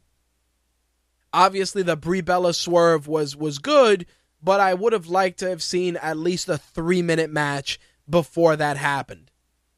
I would have also liked to have seen a little bit more of, a little bit more polish and wrestling in the Divas elimination match. Slick writes, that shitty exchange between Sting and Triple H proves the Authority is coming back. I definitely feel that the Authority will be back, and you can tell because when they kept reinforcing the stipulation of, the only people that can bring the Authority back is John Cena, it kind of makes you think that John Cena is going to have to make the difficult choice of bringing them back because there's going to be someone who's going to be more dangerous as the GM than the Authority ever was. So it's definitely something to consider, and the problem is that the amount of foreshadowing that was done was incredibly obvious. It was incredibly obvious. It really was. I watched it, and I said to myself, I'm like, well, damn, they could have done X, Y, and Z differently. But, we can always say that whenever we do this show, but what can you do? Val asks, isn't AJ retiring like her hubby, though? As far as I know, AJ is here to stay for the foreseeable future. You never know when that may happen, but I'm sure there have been rumblings that she does want to start a family. If that is the case, I'd probably give AJ another year or two before she steps away from the business, unless, of course, CM Punk comes back and tosses the business on its head. But, again, we shall see what happens. Mortis writes, Concessions Kane should have sold ice cream bars. Not sure if I saw that on your Facebook, Rich, or someone else's. I definitely want to talk about Concessions Kane when we get into Raw. Again, hashtag Kane's back, or what the fuck is on Kane's back. Definitely the hashtag you want to use. That lump, Slick, if you could do me a favor, see if you can pull up a picture from WWE.com of Kane in that match so people can see this giant hematoma that was growing out of his back. I honestly thought it was either Paul Bearer's ashes or the urn, or maybe that's where all his talent went, but it definitely was very distracting when you were watching the pay-per-view. So if you could find a photo of that, I would surely appreciate it. Anyway, that wraps up the Survivor Series recap. Let's jump into Raw, which, of course, opened with the Authority bitching and complaining, and then led to the GM for the night, the one and only Daniel Bryan. Daniel Bryan coming back really validated why he is one of the best guys in the business, because even though he hasn't been on television in months in a real capacity, the crowd was amazing. The crowd went insane when he came out. That entire building erupted, and it was a beautiful segment. Him jumping in front of Stephanie McMahon and yelling yes. Him jumping in front of Triple H and yelling yes. The matches that he set up throughout the night were really good. And then, of course, the creation of Concessions Kane. Now, if there's one thing I've learned with Kane, is that if you put Kane in an awkward situation, you get really good material. Concessions Kane was definitely it, and his moment to shine. He had two great moments on Raw, which I'll get into. But one guy that opened up Raw in the first match of the night and really got the ball rolling was Ryback, who defeated Mark Henry with a meat hook clothesline. I'm not sure how I felt about that, because Mark Henry is considered to be the world's strongest man, and the fact that he was defeated with a clothesline just really dropped him down a couple of pegs in my book. Obviously, you want him to be shell-shocked, but, maybe for safety reasons or maybe something else, they didn't want to do that. But jobbing out Mark Henry to a clothesline, definitely not the move. Now, right after that, we were treated to a backstage segment with Vince and the Authority, and again, Vince steals the show and pretty much is like, I can't believe I got to sit at Thanksgiving dinner with you fucking losers, and it really was great. The only thing that probably could have made that sequence better is if Vince would have got in the limo with the Authority and the limo would have blown up. But again, that's just my booking at work. Anyway, Dean Ambrose squared off against Luke Harper in an IC title match, and it really made you say to yourself, the Bray Wyatt run-in is imminent. And sure as shit, it definitely was, with Bray Wyatt getting the upper hand and proceeding to beat Dean Ambrose's ass and leave him buried amongst chairs, announce table pieces, and a load of other things. Obviously, this is going to be this is something we're going to be seeing every week leading up to this pay-per-view. It's going to be somebody getting hit with a ladder, somebody getting hit with a chair, countless match interferences. It's something that is going to happen, and we should just accept it because that's the way it is. So, we got a New Day promo finally with all three guys, Kofi Kingston, Big E, and Xavier Woods. And then we got Larry the Cable Guy. Yeah, that was terrible, and I'm not even going to acknowledge it. So let's move on. The Miz and Damien Mizdow squared off against Goldust and Stardust in a really, really fun match, especially because Damien Sandow carried that match as only he can. And the beauty of it was the storytelling that was told with the Miz hiding out and then jumping back in to steal the pinfall. And it was definitely a really, really good match with two very, very good teams. Mortis, you mentioned Santino. You know what the funny thing is? Santino was supposed to have retired due to a neck injury, but he actually tried some sort of surgery which allows him to actually actively compete again. So I don't know if we're going to be seeing him as an in-ring performer any further, but all signs point to him coming back and trying to wrestle. So we'll see what the deal is with that. Slick, that picture you shared is actually the one. Definitely use that one. That's a great photo.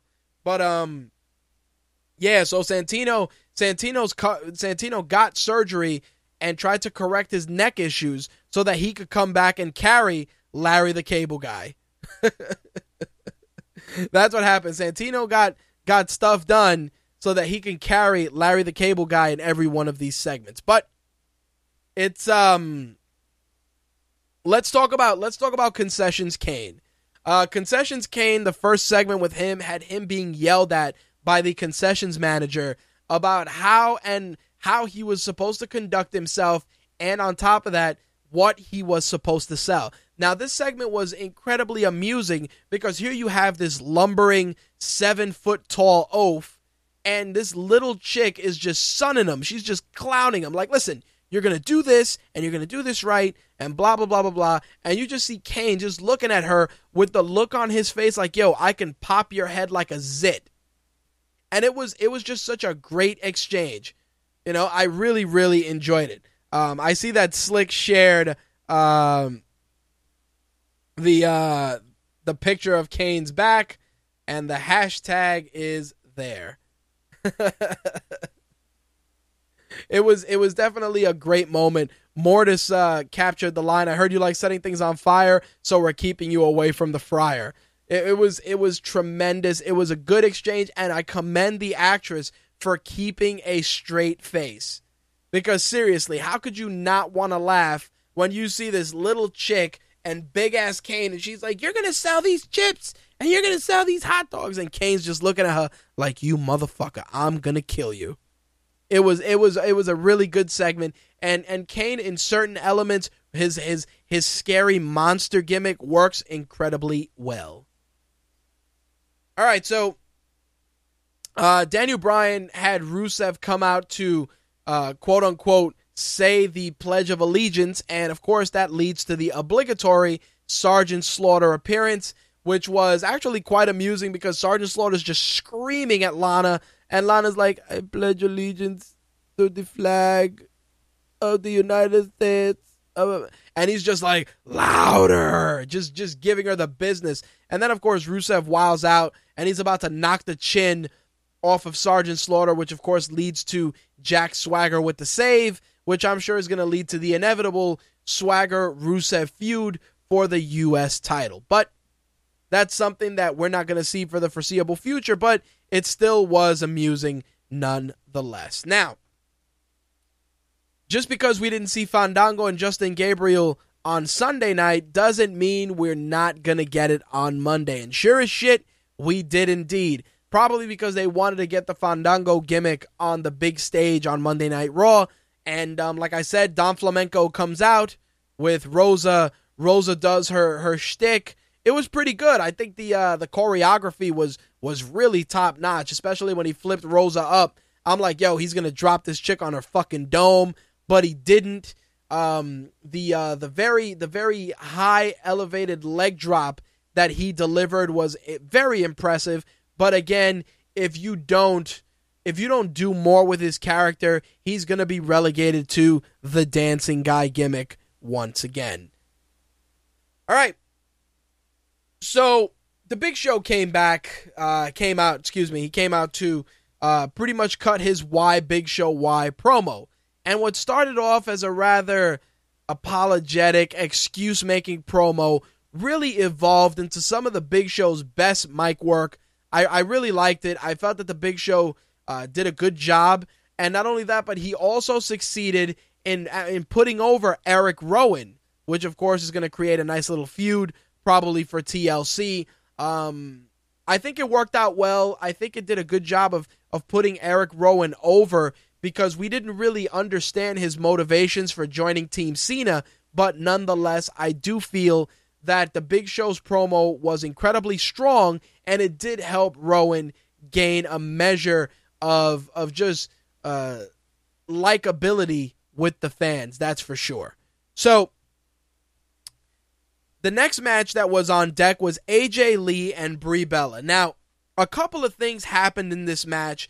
There were a lot of little nuances that snuck under the radar that when I caught them, I was like, holy shit. So, when Nikki Bella came out, you may or may not have noticed that they shared a tweet from Kris Jenner congratulating Nikki Bella on her victory. Now, the funny thing was that if you listen to that introduction, JBL says, and I quote, hey, I guess Kris Jenner is trying to set up a title match for Bruce Jenner. And the reason that was funny is because there's always been a joke and a rumor in Hollywood that Bruce Jenner is gay, or that he's trying to become a transsexual, anything. But overall, that's the joke. And JBL legitimately said that on air, and nobody caught it. Nobody. But if you watch it, he said, I guess they're trying to set something up with Bruce Jenner. And I was like, oh shit. Because it really was super on the DL, but super inappropriate. I was like, oh, that's... And the reason I say that is because if a guy like that hears it, that's considered slander. I was like, oh shit, because that's really inside, but really going for the jugular.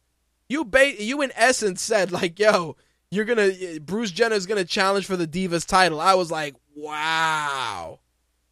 It was insane. In addition, was AJ coming out and using the old let's be honest phrase, which again, considering that you're trying to,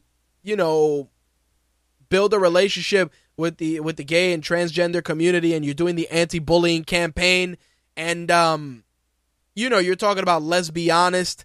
Again, while it was apropos for the angle and apropos for the match, you have to be careful with stuff like that because you're not in the Attitude Era. And as such, you've cultivated all these relationships with all these special interest groups that you may piss them off.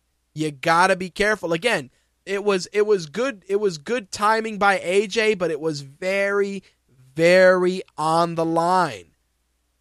Also, at the end of the match, when AJ cut a promo, she said that it takes two Bella Twins to be champion, but two of them don't even come close to being half the woman she is.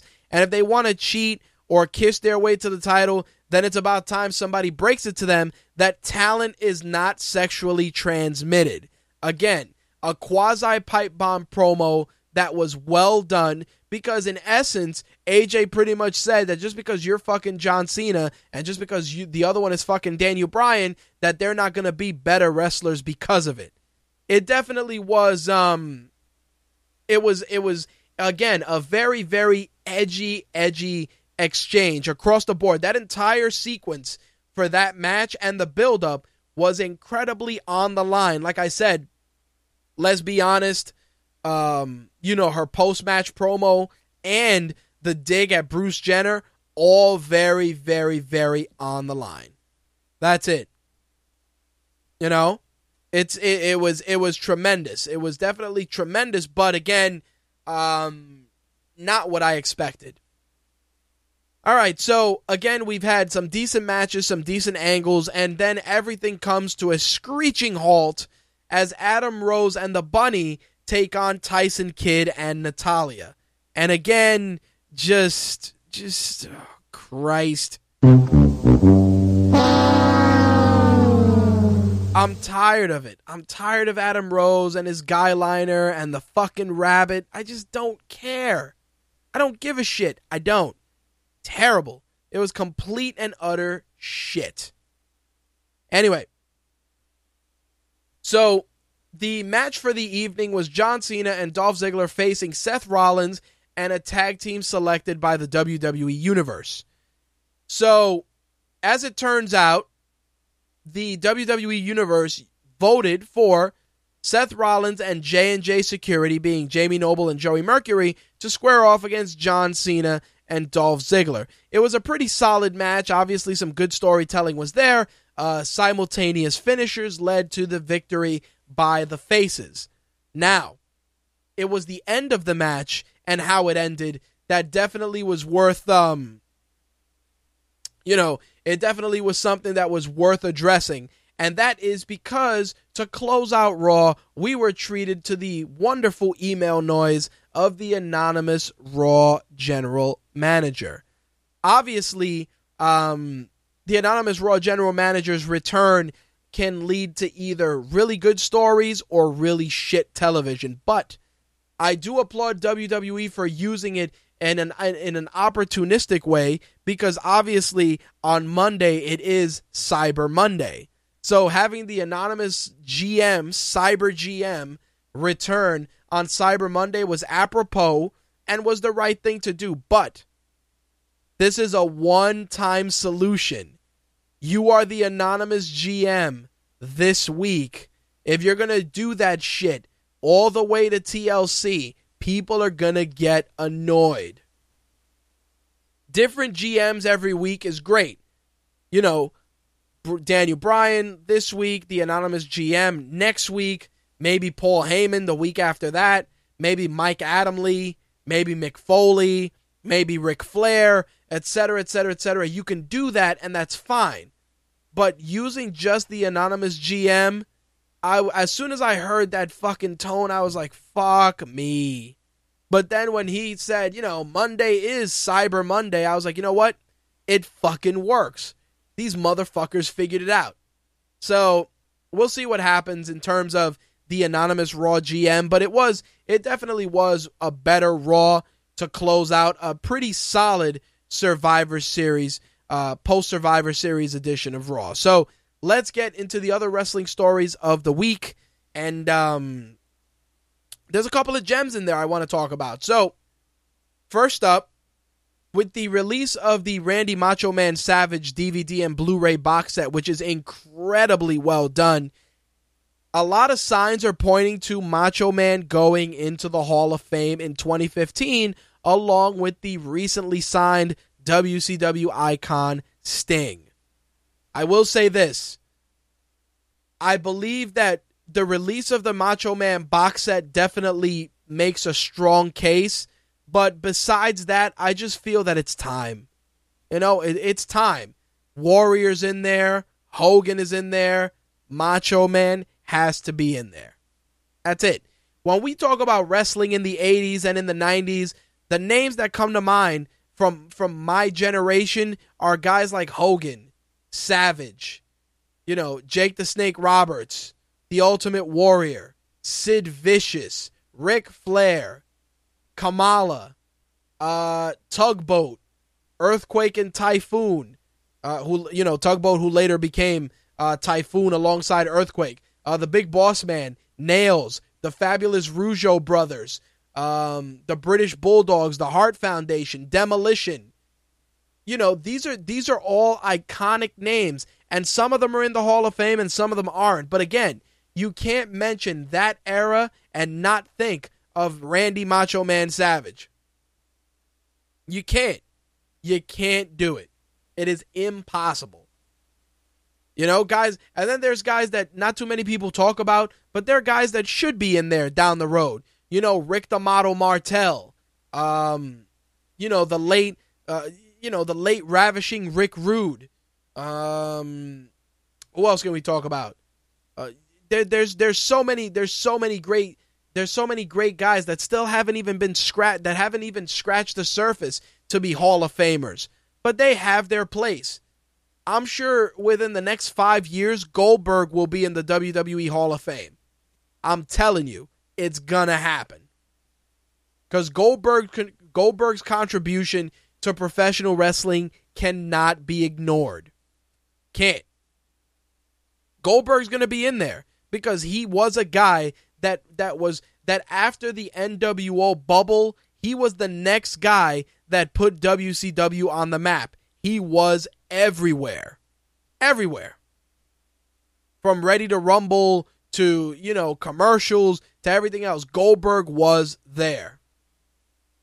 Another guy that doesn't get a lot of press, but incredibly a guy who everybody can talk about regardless of what promotion he's been in is Scott Steiner.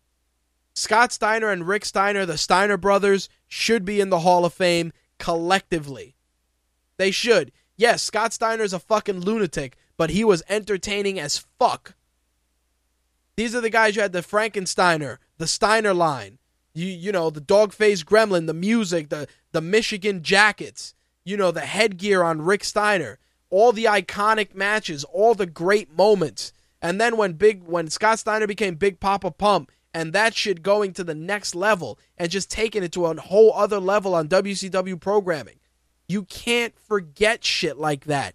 You can't sweep it under the rug. It is wrestling history. It is iconic. You can't ignore it. You can't sweep it under the rug. It is something that we all remember. And I definitely feel that Macho Man deserves that honor. He was an incredible performer, whether it was WCW, WWE, hell, even briefly in TNA. He was just an incredible performer, incredibly intense, passionate, had some amazing matches. I mean, his match with Ricky the Dragon Steamboat is the match of legends. You know? Simple as that. Mortis writes, Scott Steiner can go on the Hall of Fame only if former WCW Tag Champion Judy Bagwell and former WCW World Heavyweight Champion David Arquette get inducted. While I do see a lot of humor in that, on a serious note, you have to agree that Scott Steiner and Rick Steiner should go in the Hall of Fame as the Steiner brothers. You gotta admit that. If Legion of Doom is in there, the Steiners should definitely be in there. All right, so let's talk a little bit about NXT. If you guys watched NXT last week, you probably saw the video vignette for Kevin Owens.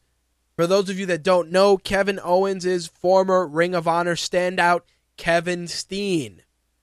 Now, obviously, with the debuts of Hideo Itami and Finn Balor, or Finn Balor, depending on how you want to pronounce it, you know for a fact that the next big debut is going to be Kevin Steen. Now, will Kevin Steen cause the one and only Sami Zayn to lose his title opportunity against Adrian Neville, given their storied history?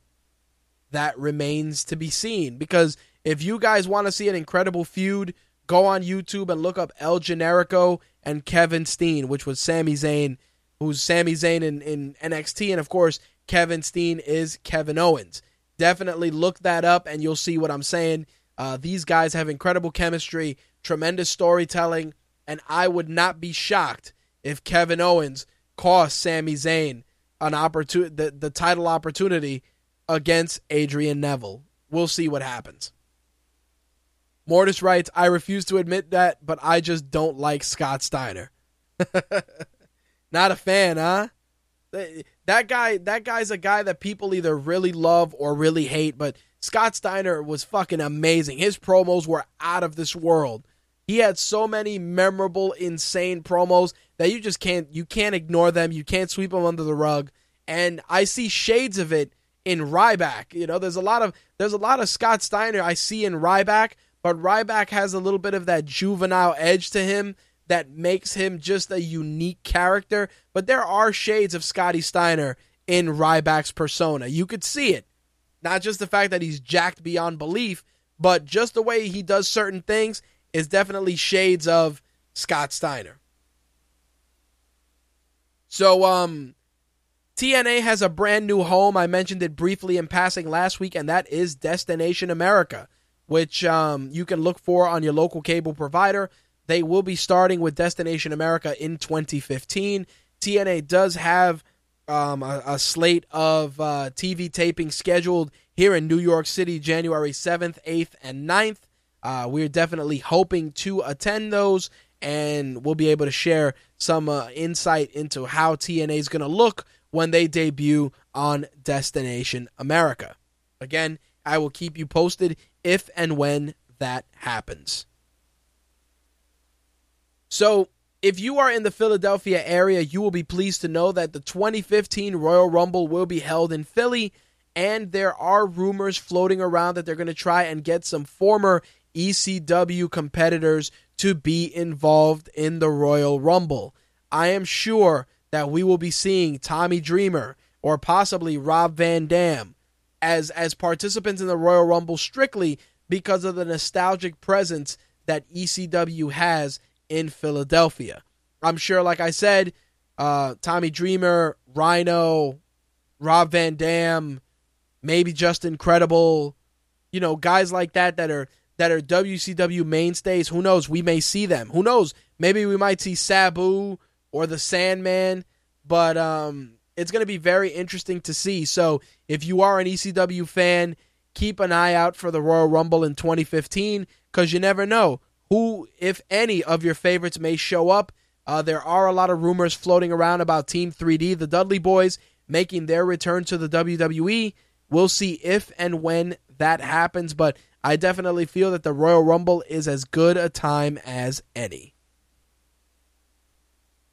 All right, so I did want to send not so much well wishes, but I definitely want to wish a speedy recovery to former WWE superstar Yoshitatsu, who wrestles for New Japan Pro Wrestling. He actually broke his neck after taking the Styles Clash from AJ Styles.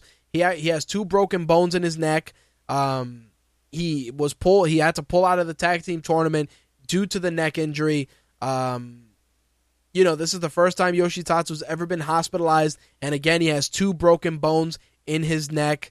Definitely want to wish a speedy recovery to Yoshitatsu. Neck injuries suck for pro wrestlers, and, it could be the end of his career. The Styles Clash, a lot of people say that it's all about how people take the move, but I will admit that the move definitely, if it definitely is taken incorrectly, it will lead to some serious neck injuries. Now, a lot of people have called for AJ Styles to stop using the move, but it is a move that is associated with his character. So I don't know. It depends on who you ask, but a lot of people will agree that he took the move incorrectly. Even our very own Mortis in the chat says, I can't believe he tucked his chin while taking AJ's finisher. Dude, when I saw it, I was like, oh my God. Because again, and the fact that he broke 2 bones and he was still going to compete, and then they told him, like, dude, you got 2 broken bones in your neck, is insane. But again, Yoshitatsu's a solid performer, and I wish him a speedy recovery. Now, while we are on the subject of New Japan Pro Wrestling, I am pleased to announce that New Japan Pro Wrestling will be airing in the U.S. on Access Television starting January 16th, 2015 at 9 p.m. Eastern, 6 p.m. Pacific, and the 13-episode series premiere will have a commentary team of Mauro Ranallo and Josh Barnett. So if you are curious about New Japan Pro Wrestling and you want to learn more about teams like the Bullet Club and some of the other Japanese mainstays, I recommend that you add that date to your calendar because New Japan Pro Wrestling has some awesome talent there. Awesome. If you like guys like Hideo Itami, Finn Balor, those are guys that cut their teeth in New Japan Pro Wrestling. And if you want to learn more about the promotion that made them who they are, then definitely add that to your calendar. Again, New Japan Pro Wrestling 13-episode series debuting January 16th on Access TV. I also got to throw a shout out to El Rey and the work they've been doing with Lucha Underground, which has been tremendous. From their production to the quality of their matches to the talent on display, Lucha Underground is definitely doing something unique and different. I can only hope that Verizon Fios here in New York City gets the El Rey network so that I can watch Lucha Underground on a consistent basis. Nonetheless, if you do have the El Rey network, I recommend you give Lucha Underground a watch because there's a lot of great talent there and some amazing high-flying action. So, New Japan Pro Wrestling in January, Lucha Underground on the El Rey network. I definitely recommend you check both of those out. Anyway, with that bit of news, we are going to wrap up this week's wrestling segment. Let's jump into the gaming news of the week because there is definitely a lot to discuss and we are sprinting to the finish. Let's get it rolling.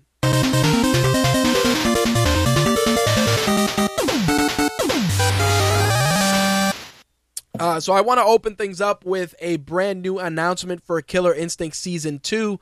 There's a new character debuting. His name is Khan Ra, and they actually showed video of him last week. He is a Babylonian sorcerer. Looks a little bit. He has a little bit of a mummy motif to his character. He will be debuting on Season 2's Ultra Edition, November 24th. If you don't have the Ultra Edition and you want to just pick up the individual character, you will be able to pick him up November 30th. Khan Ra joins mainstays such as TJ Combo and Maya, who both are previous characters from previous Killer Instinct games. Khan Ra is a brand new character that is joining the series. Again, like I said, if you do have the Season 2 Ultra Edition, you can use the character starting November 24th. And if you are not a Season Pass owner and want to just pick up the individual character, you can get him on November 30th. So, Super Smash Bros., of course, came out last week, and it is going in the record books as the fastest-selling Wii U game ever in the U.S., surpassing Mario Kart 8. It sold over 490,000 physical and digital copies between November 21st and November 23rd. So definitely record-breaking numbers for Super Smash Bros. Wii U. More than 14 million Super Smash Bros. Games have sold in the U.S. alone. The current Metacritic score for Super Smash Bros. Is a 93, making it the highest-rated original game of this generation, tied with last year's Super Mario World 3D World game. The current user score from the fans is 9.2. That makes it the 8th Wii U game to have a Metacritic score of 85 or higher. So there you have it, guys. Super Smash Bros. Wii U has become the must-own title for the Wii U platform. It's one of the reasons why I want to pick up a Wii U this holiday season, amongst some of the other titles that have come out the last couple of weeks. But I will commend the guys at Nintendo for creating a hit. And definitely, if you are a fan of Nintendo and you want to support the movement, do yourselves a favor, pick up the game if you haven't already, because it's games like this that allow Nintendo to continue creating great games that we all enjoy. So again, if you're a Smash Brothers fan, definitely pick it up. I'm sure that come this holiday season, you will find plenty of people to play with, because I know for a fact that it is on a lot of people's radar, including our own. If you read our RageWorks gift guide for gamers, you will see that it is mentioned there quite a few times. Now, if you're unsure of any deals for that game, rest assured that we will be resharing our holiday gift guide after the show is over, just so that you guys can get a jump on the holiday shopping from either online providers, or if you're going to brave the weather and brave the crowds and head out for Black Friday, there's a couple of deals we definitely want to share with you guys. Isaiah, that total that I shared is only for the Wii U version, physical and digital copies. It does not count the 3DS, which is crazy. It surpassed Mario Kart 8 as the number one selling, as the fastest selling Wii U game ever in the US. That is a big boast, guys, a definite big boast for Nintendo at this moment. Now, I do want to talk about some bundles that are, some deals for Black Friday that I did want to share with you guys. Obviously, some of you guys are making the jump to next gen, some of you guys aren't, but in any event, there are a couple of solid deals out there that I do want to recommend. If you guys are in the market for a PlayStation 3, they're selling a 500 gig PlayStation 3 with Lego Batman 3 and the Sly Collection at GameStop for $249. It's going to be available from November 28th to November 30th.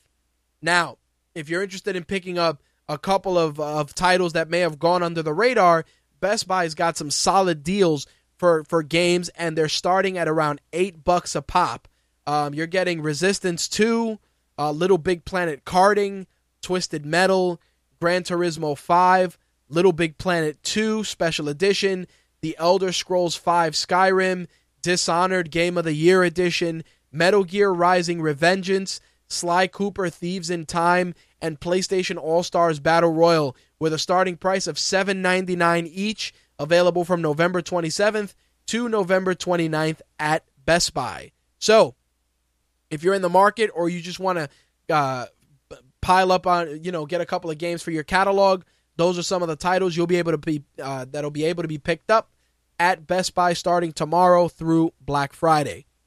If you're in the market for a copy of Destiny, your best bet is going to be GameStop, which is selling it for $49.99 November 28th, 29th, and 30th. Meanwhile, if you want to jump on the Call of Duty bandwagon, you can grab a copy for $49.99 on November 28th at GameStop. Now, here's one set of titles that I'm sure a lot of people are going to want to pick up because the deals are pretty solid. Borderlands, the pre-sequel, NBA 2K15, and WWE 2K15 are going to be available for $39.99 at GameStop. Also, if you're in the market for some first-person shooters, Sniper Elite 3 and Battlefield 4 will be available for $19.99 at GameStop. Also, Beyond Two Souls and Gran Turismo 6 can be picked up for $19.99 as well.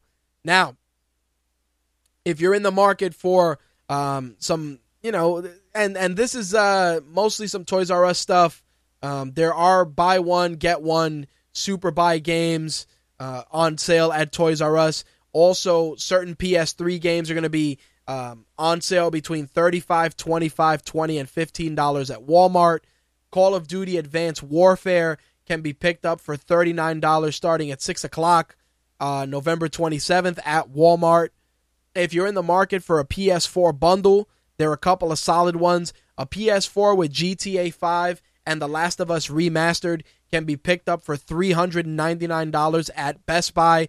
Also, that same deal is running at GameStop. Toys R Us has that same deal, but there is also a second deal that's being offered. It's a PlayStation 4 with Lego Batman 3 and The Last of Us Remastered for $399 as well. There's also another bundle, but it's available on Walmart.com, and this one was probably going to be the one that everybody's going to be looking for, and that's going to be a PlayStation 4 bundle with your choice of 2 additional games for $449. So definitely check that out. If you're in the market for a PS4, that may be the deal for you. It's a console and 2 games for $449. As you've seen some of the other bundles I've mentioned, it's GTA 5 and The Last of Us for $399, but for the extra $50, you get to pick your own games. So there you have it. That's only going to be available today, November 27th, on Walmart.com only. There's also another deal, which is a PS4 with a $50 Walmart gift card, and that's going to be $3.99, and that's going to start going on sale at 6 o'clock on Thanksgiving. Ugh, terrible. At Walmart as well. Now, if you're in the market for some games on the PlayStation 4, Diablo 3, Reaper of Souls, FIFA, NBA 2K15, Watch Dogs, and Madden 15 can be picked up for $30 at Best Buy. The Evil Within, Shadow of Mordor, and Wolfenstein can be picked up for $24.99. If you're in the market for Call of Duty Ghosts, Tomb Raider, MLB 14 The Show, Killzone, and Infamous Second Son, those are on sale for $19.99 at Best Buy. So, again, definitely some solid titles if you are in the market to build out your PlayStation library. Now, if you need a couple of peripherals, a lot of places are going to be running some deals. I will say that a PlayStation Plus 12-month membership can be picked up for $50 at GameStop. So if you're in the market for a PS Plus membership, you're going to want to head to GameStop for that. If you need a wireless headset, the PlayStation Gold wireless headset is on sale for $69.99 at GameStop as well.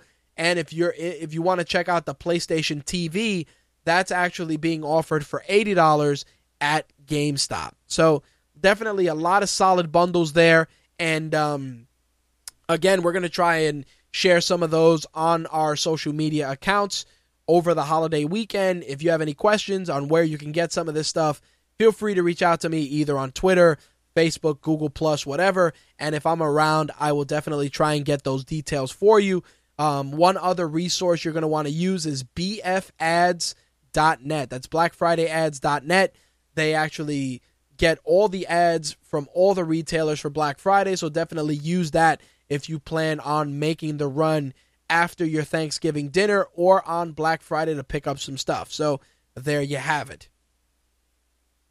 But for every good Sony deal, there is some negative press for Sony this week, and that is a charge from the Federal Trade Commission, which is that Sony will now have to give money to consumers that bought the PlayStation Vita between June 1st, 2012 and now, because the FTC charges that the company deceived customers with false advertising. So there you have it. If you are a PlayStation Vita owner, and you want to get in on that, you're going to get some money back from Sony due to the FTC ruling that Sony deceived customers with false advertising. So definitely a very interesting time. If you got bitten in the ass by the PlayStation Vita, you may be in line for a little money. The settlement is either $25 cash or credit refund or a $50 merchandise voucher for select games or services. Sony will notify those eligible with an email after the settlement is finalized by the FTC. So there you have it. If you're a Vita owner, you may be in line to get either some money or get some merchandise vouchers to buy some stuff. So there you have it. Sucks, but definitely I can understand where the deceptive practice stance came from, because Sony did acknowledge that there was going to be all this remote play functionality and all this other stuff, but there definitely were a lot of catches in order for you to get that particular feature to work, and they got bitten in the ass for it, and because of it, some of you guys may be in line to get a little money for your troubles. Now, I want to close things out with our friends at Ubisoft, who are in trouble because of the countless bugs that have been on display for Assassin's Creed Unity. This ranges from pixel issues, gaming issues, distortion, you name it. It's caused countless issues and pissed off a lot of gamers, but Ubisoft is looking to soften the blow and make things right by discontinuing the Season Pass for Assassin's Creed Unity and giving out all the DLC for free. Players that bought a Season Pass for the game will be offered a free Ubisoft game of their choice, either The Crew, Far Cry 4, Watch Dogs, Assassin's Creed 4 Black Flag, Rayman Legends, or Just Dance 2015. The players who own the game will be eligible for a discount will be eligible to download Assassin's Creed Unity Dead Kings DLC expansion for free. I definitely got to commend Ubisoft for acknowledging the elephant in the room and the problems that were at play with regards to their game. Because of it, a lot of fans will benefit. If you're in the market for the DLC, you will be getting it for free. And if you did buy the season pass, you will be in line to get a game from those that I listed. I will try to include those in the show notes as well, because if you were burned because of the glitches and the countless problems and they took away from your Assassin's Creed experience, then I definitely want to make sure to provide you guys information so that you guys can get some compensation for your troubles. All right. With that said, that is actually going to wrap up our gaming segment for this week. We got a lot of entertainment news on deck, so let's get that ball rolling. We may actually make it to our 2 a.m. End time without going over. We'll see how that goes. Anyway, let's talk some movies and TV, shall we?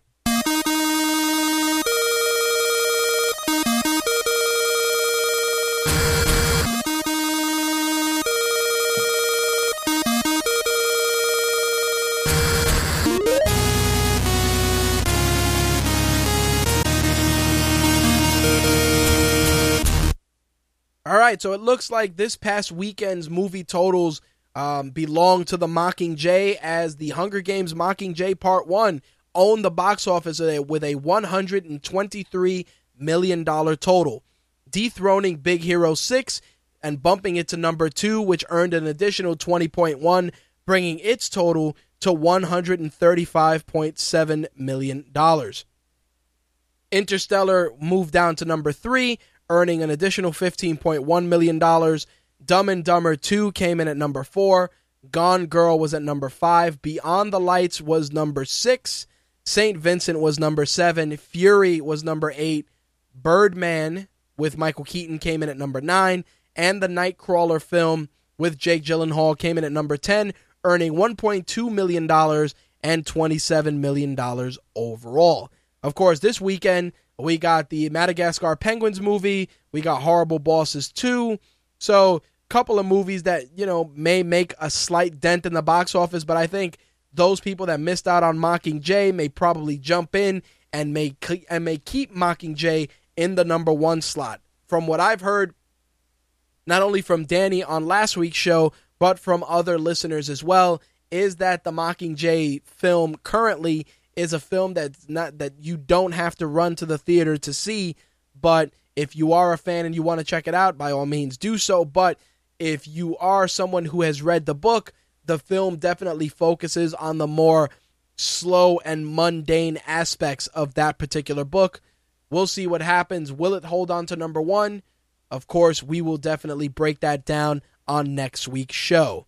If you do happen to go see Horrible Bosses 2, drop me a line on Twitter or Facebook. On Twitter at MyTakeRadio or at Rage_Works, or on our Facebook fan page. I'm curious to hear what you guys think about it. I personally wasn't impressed with the first film, but I know some of you guys really enjoyed it, so by all means, kindly share your thoughts. I definitely would love to hear them and possibly discuss them on air as well. So, in an era of DC and Marvel films being constantly talked about on the show, there's a film that I really enjoyed, even though it wasn't as close to the book as possible, that is actually getting a sequel green-lighted, and that is Wanted. If you guys have read the Wanted books, you know that the movie was a far departure from what the book was all about, but nonetheless, the movie was a pretty serviceable action flick, and it looks like we are getting a sequel to Wanted. It is going to happen, and they spoke to Mark Platt, Superhero Hype spoke to him, and it looks like the film is definitely starting to take shape. Mark Millar is going to be involved once again. There is no release date, there is no casting, but Wanted 2 is definitely going to happen. So if you're a fan of the films or a fan of the books, be on the lookout, and of course, once we hear more, we will share it with you guys. Now, on the flip side, I mentioned last week in passing before we closed out the show that Christoph Waltz was rumored to be joining the brand new James Bond film as a villain.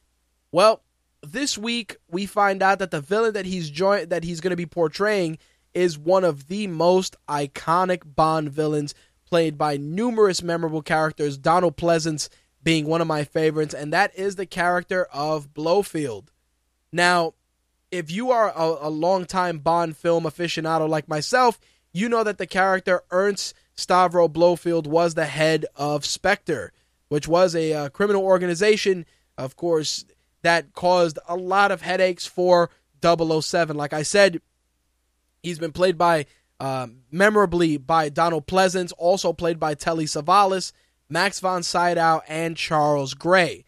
Now, if you don't remember, Blofeld usually had a scar over his eye, and he usually had a Turkish Angora cat that was white that was usually with him at all times.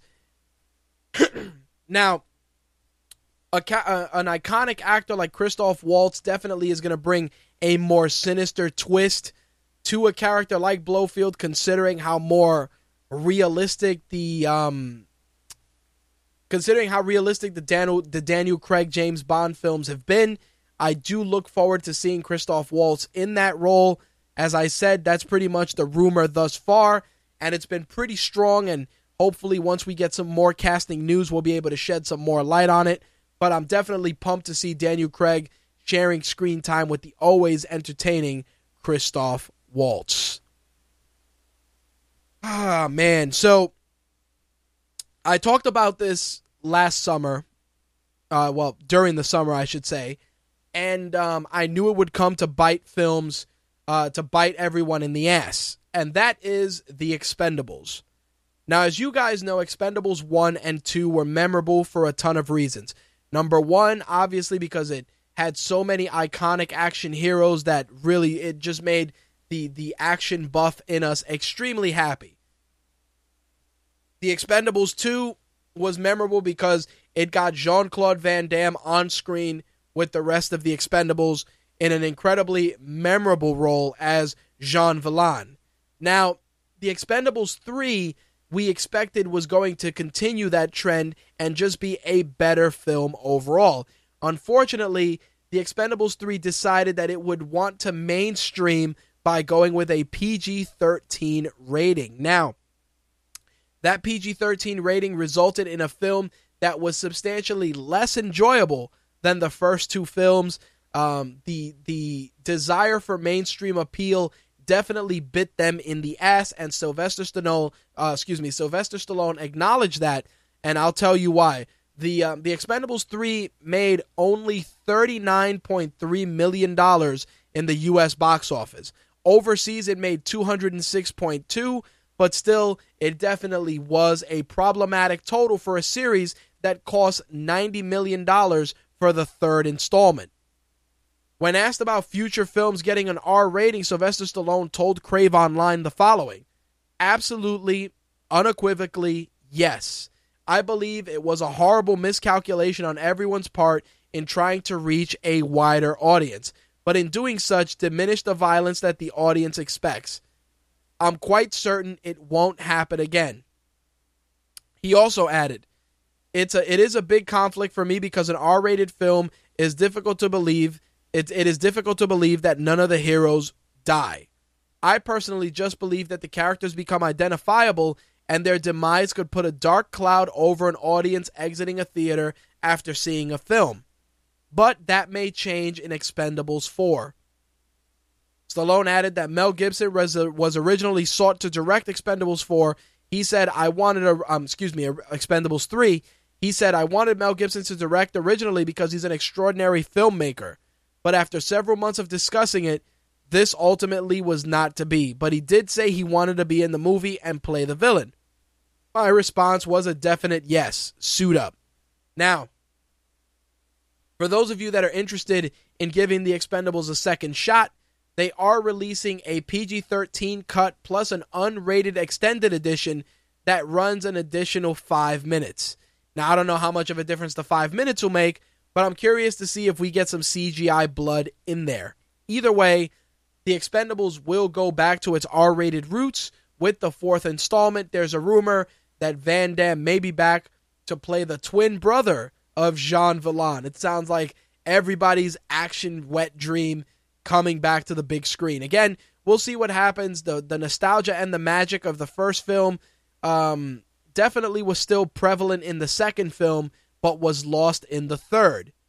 I hope that they go back to its R-rated roots and they recruit more iconic action stars. I mean, there's still a lot of guys out there. Like I said, you still got Steven Seagal, you got Jackie Chan, and just countless others, Scott Adkins, Daniel Bernhardt. I believe Adkins was actually in 2, and Daniel Bernhardt was in 1, but that doesn't mean that you can't bring them back as other characters. Same thing, guys like Marco Zaror, Donnie Yen. There's so many, Tony Jaa, of course. There's so many different action stars that are still out there that if you put them on the big screen in The Expendables, they definitely would make the film entertaining. But I commend Sylvester Stallone for acknowledging that the film was a complete dud and that the PG-13 rating did not do it any favors. I said that every week leading up to the release of the film, and I even said it after I saw it, that the PG-13 film plus Kellen Lutz ruined that entire movie. But we'll see what happens. Will they redeem themselves in the fourth? I will keep you guys posted. But until then, definitely keep it locked here. All right, so I'm a little bummed out about the next bit of news I want to report, because if you've been watching Constantine on NBC and you're a comic book fan, you know that Constantine has been doing a serviceable job at acknowledging the darker aspects of the DC universe. I believe that the casting, the stories are all incredibly well done, but unfortunately, it's not that good. Let me rephrase that. Its future is not looking that good. NBC put in an order for 13 episodes, which will continue airing at 10 p.m. on Fridays for the rest of its run. But what's going to happen is that NBC has not ordered episodes for a second season. The future is definitely cloudy for Constantine. It is unknown right now if it's going to get canceled, but it definitely does not look well. I feel that Constantine could definitely get a second life on a cable channel, maybe FX or AMC, just because you could go a little darker. Or if they were smart, Netflix would pick it up and maybe do it on Netflix. I do feel that the stories that are told on Constantine, like I said, are very well done. The actor that plays Constantine, he was in Assassin's Creed Black Flag, playing the lead there, and he's just tremendous. I like his work as John Constantine. I'm just bummed out that NBC has not invested more energy into promoting the show effectively. Odds are that Hannibal will probably take the 10 p.m. slot on Friday, which, Hannibal's a great show, but I did want to see Constantine get a little bit more of a run. Maybe that'll change. Hopefully another network will pick it up, or NBC will take a gamble and give it a second season.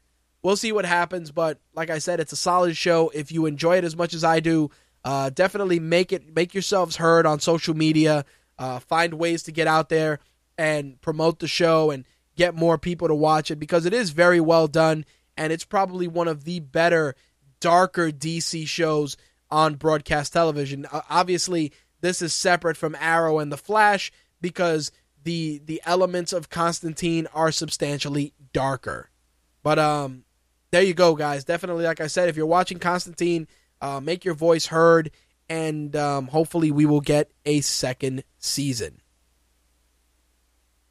All right, so let's talk about some Marvel casting news. Of course, it is not an entertainment segment without some casting news from the Marvel side of things, and it looks like we finally have our Apocalypse for X-Men Apocalypse, and that is Oscar Isaac. Isaac will be playing in Sabbath Nur, who, of course, is the first mutant in X-Men continuity. He obviously goes on to become Apocalypse. Oscar Isaac is a surprisingly versatile actor. Many of you may know him from Sucker Punch that he was in. He is also going to be in Star Wars The Force Awakens, and he's been in a couple of other films as well. He's getting rave reviews for his work in A Most Violent Year. And like I said, a very versatile and very underrated actor. I'm curious to see how he brings Apocalypse to life. I'm looking forward to it. Like I said, I have no problems with the casting. X-Men Apocalypse hits theaters May 27th, 2016. Meanwhile, on the DC side of things, it looks like Wonder Woman has a director, as Michelle McLaren is officially on board to direct Wonder Woman. McLaren, who many of you may know for her work on Breaking Bad, and also work behind the camera on Game of Thrones and Walking Dead, is going to be stepping behind the camera to direct Wonder Woman. I don't know if we're going to be getting World War II style Wonder Woman or if we're going to get a more modern twist. But either way, definitely keep an eye out because McLaren is definitely a hot commodity. She's currently working on the second episode of AMC's Better Call Saul. And Wonder Woman, of course, will be making her first appearance in Batman vs. Superman: Dawn of Justice. No release date yet for the Wonder Woman solo film, but as soon as I have a firm release date, I will share it with you guys.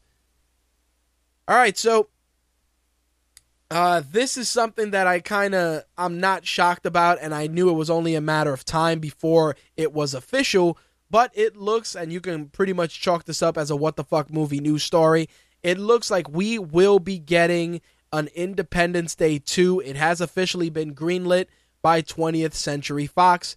Deadline reports that the studio has given the green light with a June 24th, 2016 release date. It looks like they're going to start shooting the film in May. There is no Will Smith Welcome to Earth return thus far. It looks only like we will be seeing Jeff Goldblum. Nonetheless, as long as we got Bill Pullman doing another awesome presidential speech, I'm all in. The problem is with a film like Independence Day, and some of you guys may agree, is that when Independence Day came out back in the day, it was an incredible effects-heavy film that yielded some awesome results. Unfortunately, it has not aged well. If you watch Independence Day now on cable, you realize that it looks like complete shit. The HD definitely exposes a substantial amount of flaws, but I'm curious to see where they take the story, and with the incredible special effects that are available now, how well they can convey, how well they can actually make the alien destruction look on screen. I mean, if you guys saw the recent trailer for Jurassic Park, which we're going to be posting on Rageworks, you guys will understand what I'm talking about. When you watch Jurassic Park the first time, you thought that it was amazing, mind-blowing, beautiful, and of course, when it got remastered and released on DVD, you still felt the same way. Obviously, its sequels were not up to par, but nonetheless, there was a sense of wonder, there was a sense of enjoyment that you saw from a film like Jurassic Park, and even a film like Independence Day. That Independence Day, when you watched it back then, it was rah, rah, America, just the great speeches, the heavy action, the gentle sprinklings of comedy here and there. You'd all be dead now if it wasn't for my son David. Like shit like that. There's a lot of good in Independence Day, but now when you watch it with a fresh set of eyes, you realize that there was a fuckload of flaws, but we can only hope that a sequel can learn from its mistakes, utilize all the great effects that are available now, and deliver an amazing sci-fi epic. Again, we'll see what happens. June 24th, 2016 is the release date for that. All right. So with that is actually going to wrap up this week's entertainment segment, and it's actually going to wrap up our show. I can't believe we actually stayed under the 3-hour mark, minus all the audio and video issues, which we hope to have resolved next week. A couple of things before we close out. 2015 is a big year for MTR. We got a lot of stuff on the horizon, mostly with Rageworks, more so with My Take Radio, because My Take Radio will continue to be your number one source for MMA, wrestling, gaming, and entertainment commentary, and I will see to it that we continue delivering that week in and week out. But there are going to be some changes across the board for a couple of things, but that will not change us giving you guys a kick-ass show every week. 2015 is shaping up to be an awesome year. We're going to be covering more events. We're going to be doing more reviews. We're trying to establish better partnerships. And most of all, we are trying to work on putting together some events in 2015. Maybe a My Take Radio listener hangout. We've discussed that casually. Get a couple of the listeners together, maybe in the city in Midtown. Maybe some bowling or some food or something. Catch up, swap some stories, press some flesh, meet some of you guys face to face. Something we definitely want to try and do in 2015. Talked to a couple of different people about it, and they definitely think that it would be cool if we did it. Once we have more details, of course, we will share that with you guys. In closing, it is officially now 1:50 in the morning Eastern Standard Time, and it is officially Thanksgiving. So for those of you that do celebrate, I want to take a moment and wish you guys a happy Thanksgiving from myself and the rest of the MTR family. Definitely try and enjoy and indulge in as much food as possible. Please remember, family first. Enjoy your time with them before heading out into the abyss. That is Black Friday or even Black Thursday if you want to head out there after eating all your food and you want to walk it off. Again, shop smart, sharp, educated, and most importantly, have a blast out there. Again, definitely thankful for all of you guys that tune in and listen every week and support us on social media. As always, if you want to keep up with My Take Radio and Rageworks on Twitter, you can find us at My Take Radio or at Rage_Works. You can find us on Google Plus, either for My Take Radio or Facebook. You can become a fan on Facebook for either brand. And last but not least, if you want to watch video episodes, you can find us on YouTube, youtube.com/official Rageworks or youtube.com/My Take Radio TV. The goal is in 2015 to start condensing some of that stuff just because it's a lot of stuff for you guys to follow. And we're going to try and clean that up a little bit in the new year. Again, thank you guys for tuning in. You can find archived episodes of My Take Radio on iTunes, Stitcher, or TuneIn Radio. But if you want the best My Take Radio experience, pick up the official My Take Radio app available for Android, iOS, and Windows mobile devices. It costs $1.99. It gives you access to 96K stereo episodes, mobile wallpapers, and so much more. Be on the lookout for this week's episode, which should be available within the next 24 hours, as well as a Thanksgiving Buried special from Quark and Blade. All right, guys. Again, thank you all for tuning in and for your continued support. I will see you guys next Wednesday at 11 p.m. Eastern, 8 p.m. Pacific. That's it. Peace. I'm rich, biatch! That's all, folks.